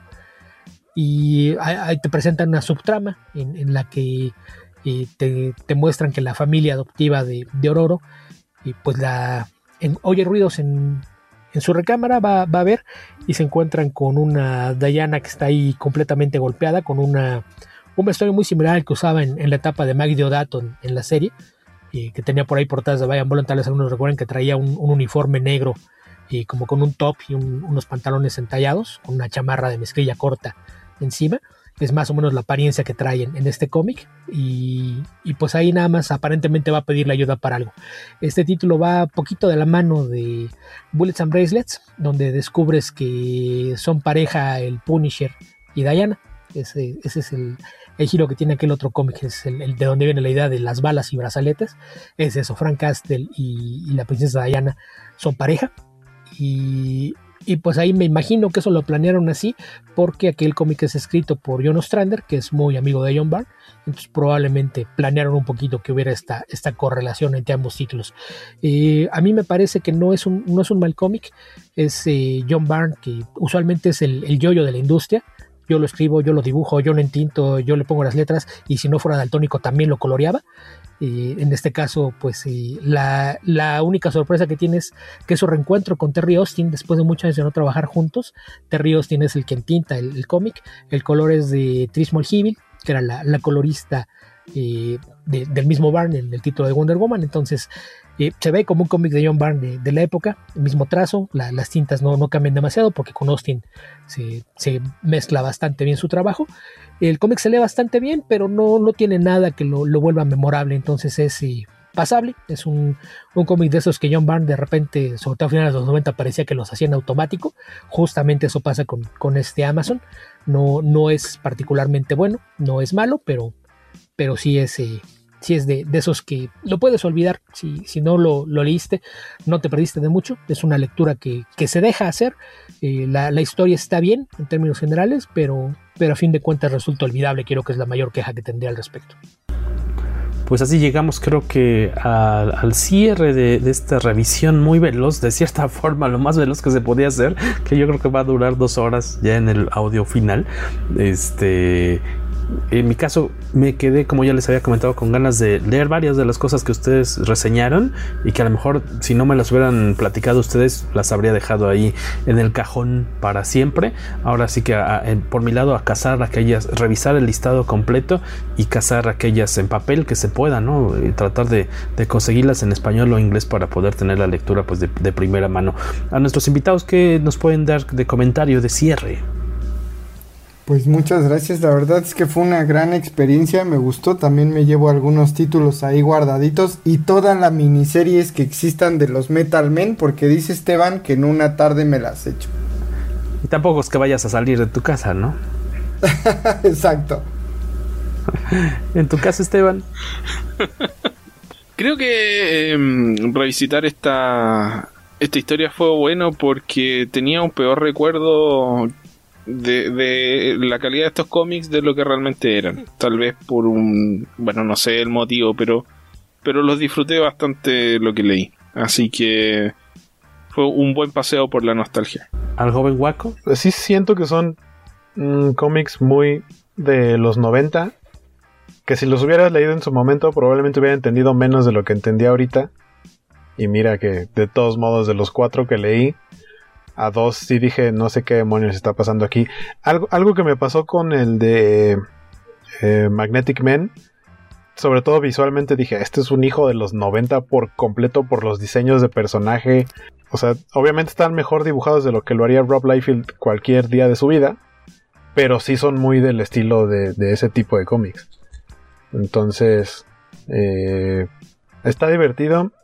Yo creo que yo leería, sí me gustaría leerlos, no sé si todos, pero irme más como a los personajes que ubico y a los mundos o universos que ubico dentro de eso. Ya tal vez, como decían, me aviente a leer Metal Men para entender a los Magnetic Men. Creo que fue un ejercicio divertido, pero hasta ahí. ¿Sabes qué podría leer de los Metal Men y que además es una buena historia hasta cierto punto? Es lo que salió en Wednesday Comics, porque es relativamente corto y con eso te haces una buena idea de los personajes. Ok. Y lo dibuja José Luis García López, aunque lo escribe Dan Didio. De hecho, se supone que de ahí salió la idea para la serie regular, que está todavía en curso. Sí, también una miniserie buena de Duncan Rouleau y Craig Rousseau, si mal no recuerdo, que debe ser como del 2003, 2004, son 8 números, pero es más enredada. Hay una de los 90 de Dan Jurgens. La Dan Jurgens sí, evítanla como la peste. De la peste. A quienes no les podemos rehuir es a quienes nos dejaron comentarios. ¿Por ahí tienes alguno a la mano, Waco? ¿Quieres leer alguno? En Twitter nos dejaron. Lo que preguntamos fue ¿cuáles fueron los mejores y peores cómics del universo Amalgam? Y nos dejó Luis Parker, @LuisParker26, Darkclaw, Spider-Boy y Lobo el Pato. Creo que nadie nos dijo cuáles fueron sus mejores y sus peores, sino que nomás dieron títulos, entonces podrán ser los Suponemos mejores. Que son los que les gustaron. Sí, eso yo supongo, que son los que les gustaron. Luego Beto Chiñas nos dice los mejores, él sí dijo los mejores, el de Thorion de John Romita Jr., el de Spider-Boy de Ladrón, el Doctor Strange Fate de José Luis García López. No nos dijo los peores, entonces seguimos con puros que sí les gustaron. Luego Soldado de Juguete @Nessie de Chapala dice Darkclaw Adventures, que también estoy de acuerdo, ese título sí lo leí en su momento y me gustó mucho. Y Mr. Pulp @MrPulp_2517. El supersoldado fue el más chafa. Nunca entendí a qué tanto querían hacer referencia con ese dibujo. Pues es dibujo de Dave Gibbons haciendo un estilo pues como el suyo, ¿no? Clásico, que tiene que ver con los dos personajes. Y no sé por qué no le gustó. A lo mejor no es fan de los personajes. Por acá Harry Sen en Facebook, el buen Harry, allá desde Santa Fe, que es donde trabaja y es esclavizado. Difícil decidir cuáles eran malos y cuáles no, pues creo que cada uno contó con un buen talento creativo. Sin embargo, mis favoritos fueron Amazon, Super Soldier, Speed Demon y Spider-Boy. Un saludo a la banda Comikaze, mientras que Juan Pablo González Tello, de esos malandrines conocidos como los Magios, que ya alguna vez hicimos un crossover con ellos, hablando de crossovers, especialistas en coleccionismo y en reseñas de juguetes de figuras de acción, nos manda saludos a todos y él menciona que sus favoritos fueron Dark Claw y la X-Patrol, mientras que él, Aguafiestas de Héctor McCoy, él Conta dice que luego con tanta gente y enlazados en videollamadas complicado que después todos tengan una buena participación. De entrada tenemos malas participaciones, así que no te preocupes porque tengamos buenas participaciones. Que le parece que 1 hora es muy poco. Ya te darás cuenta de cuánto duró esta madre cuando lo estés escuchando y cuando estés viendo el video. Ya estoy disfrutando cómo va a sufrir Waco para editar esto, y yo también cómo voy a sufrir para editar más de 2 horas de audio. O sea que sin querer le cumpliste su sueño.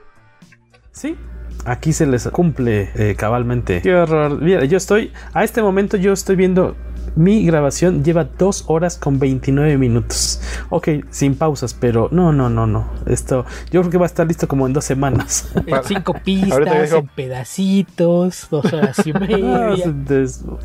Una fiesta. Qué bueno que no tengo que ir ni a la esquina, pero... Pues, ¿sabes qué me acordé ahorita que estaban hablando del Super Soldier? Que me acuerdo que cuando lo leí en su momento pensé que era un Elseworlds. Estaban como... Bueno, yo venía como de los Elseworlds y había leído varios de Superman, que es el personaje que me gusta. Y ya ves que platicaba Waco que la nave espacial y todo este rollo. Entonces me acuerdo que me trajo mucho esa reminiscencia de los Elseworlds que estaban... en aquel entonces. Sí, a mí también. De hecho, cuando decía Waco que él se le hacía como que ya tenían un plan, yo soy de la idea de que Marvel y David Gibbons estaban trabajando en un Elseworlds de Superman en la Segunda Guerra Mundial, y cuando le salió lo de American, dijimos, vamos a ponerle cosas de Capitán América y lo vendemos. Esta clase de proyectos lo que tenían como intención era, 1, hacer dinero, y 2, divertir al lector. El primero tengo entendido que lo lograron con creces. El segundo creo que mayormente salieron bien librados. Creo que muchas veces, yo lo he dicho, en casi cualquier cosa creativa, cuando la gente que lo está haciendo se divierte, se contagia. Y creo que en la mayoría de los casos se nota que el equipo creativo se estaba divirtiendo, en particular los escritores. Creo que el estar buscando qué cosas podían meter y intercalar en estas historias, creo que fue algo que los divirtió bastante, y en la mayoría de los casos se nota. El tema artístico, pues ahí sí ya depende más de las tablas de cada artista. Algunos salieron mejor librados que otros. Hay por ahí muchos guiños visuales en algunos de los cómics, pero no es tan parejo. Pero en general me parece que fue como experimento algo bastante divertido, sobre todo después de años de dificultades para hacer crossovers, y que ahora, a casi 25 años de distancia, se antoja casi imposible que algún día volvamos a ver algo así. Buen punto. Por mi lado, nada más agradecerle a todos los que estuvieron hoy aquí grabando con nosotros, a todos los que escuchen este episodio, que probablemente sea uno de los más largos que hayamos hecho desde, si no es que el más largo, desde que regresamos con el podcast hace como 1 año y cacho. Les prometemos no volver a reseñar tratar de siquiera de reseñar 24 cómics de nueva cuenta en un episodio. Ya vimos que no ahora es buena idea, 48. pero fue divertido. Fueron 21, porque faltaron 3 de Luis May. 21 es cierto, porque faltaron 3. Imagínate que faltaran todavía los de Luis ahorita por grabar. Esos se los dejaremos a ustedes de tarea. Y lo peor es que 2 de esos eran buenos. Como escuchas. Exactamente, ni modo. Y agradecerles también a todos los que nos han estado leyendo o siguiendo de alguna forma en redes sociales a lo largo de estos 12 años.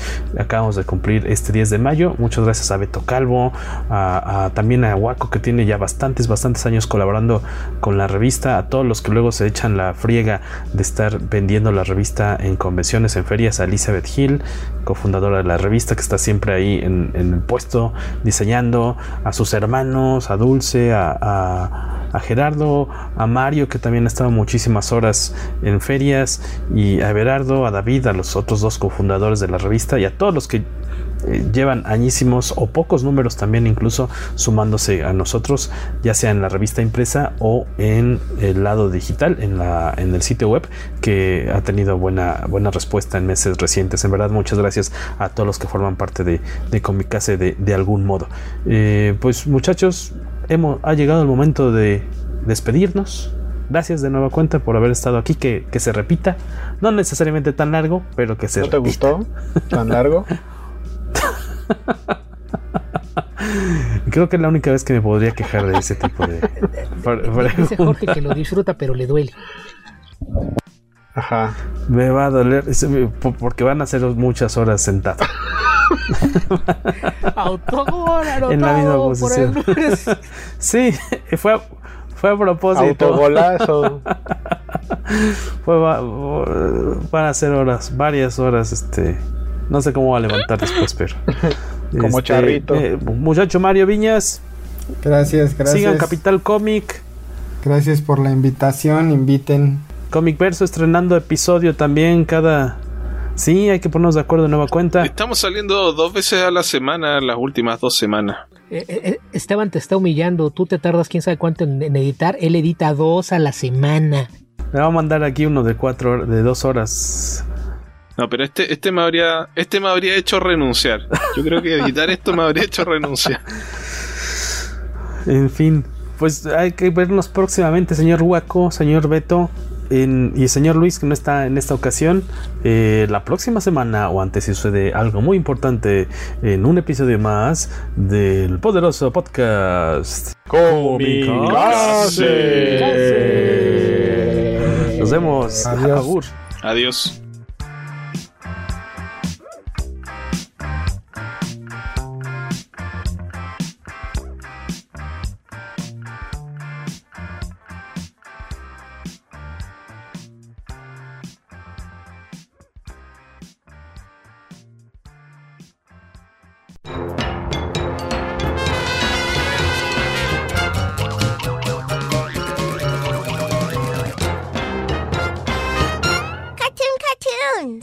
Goodbye.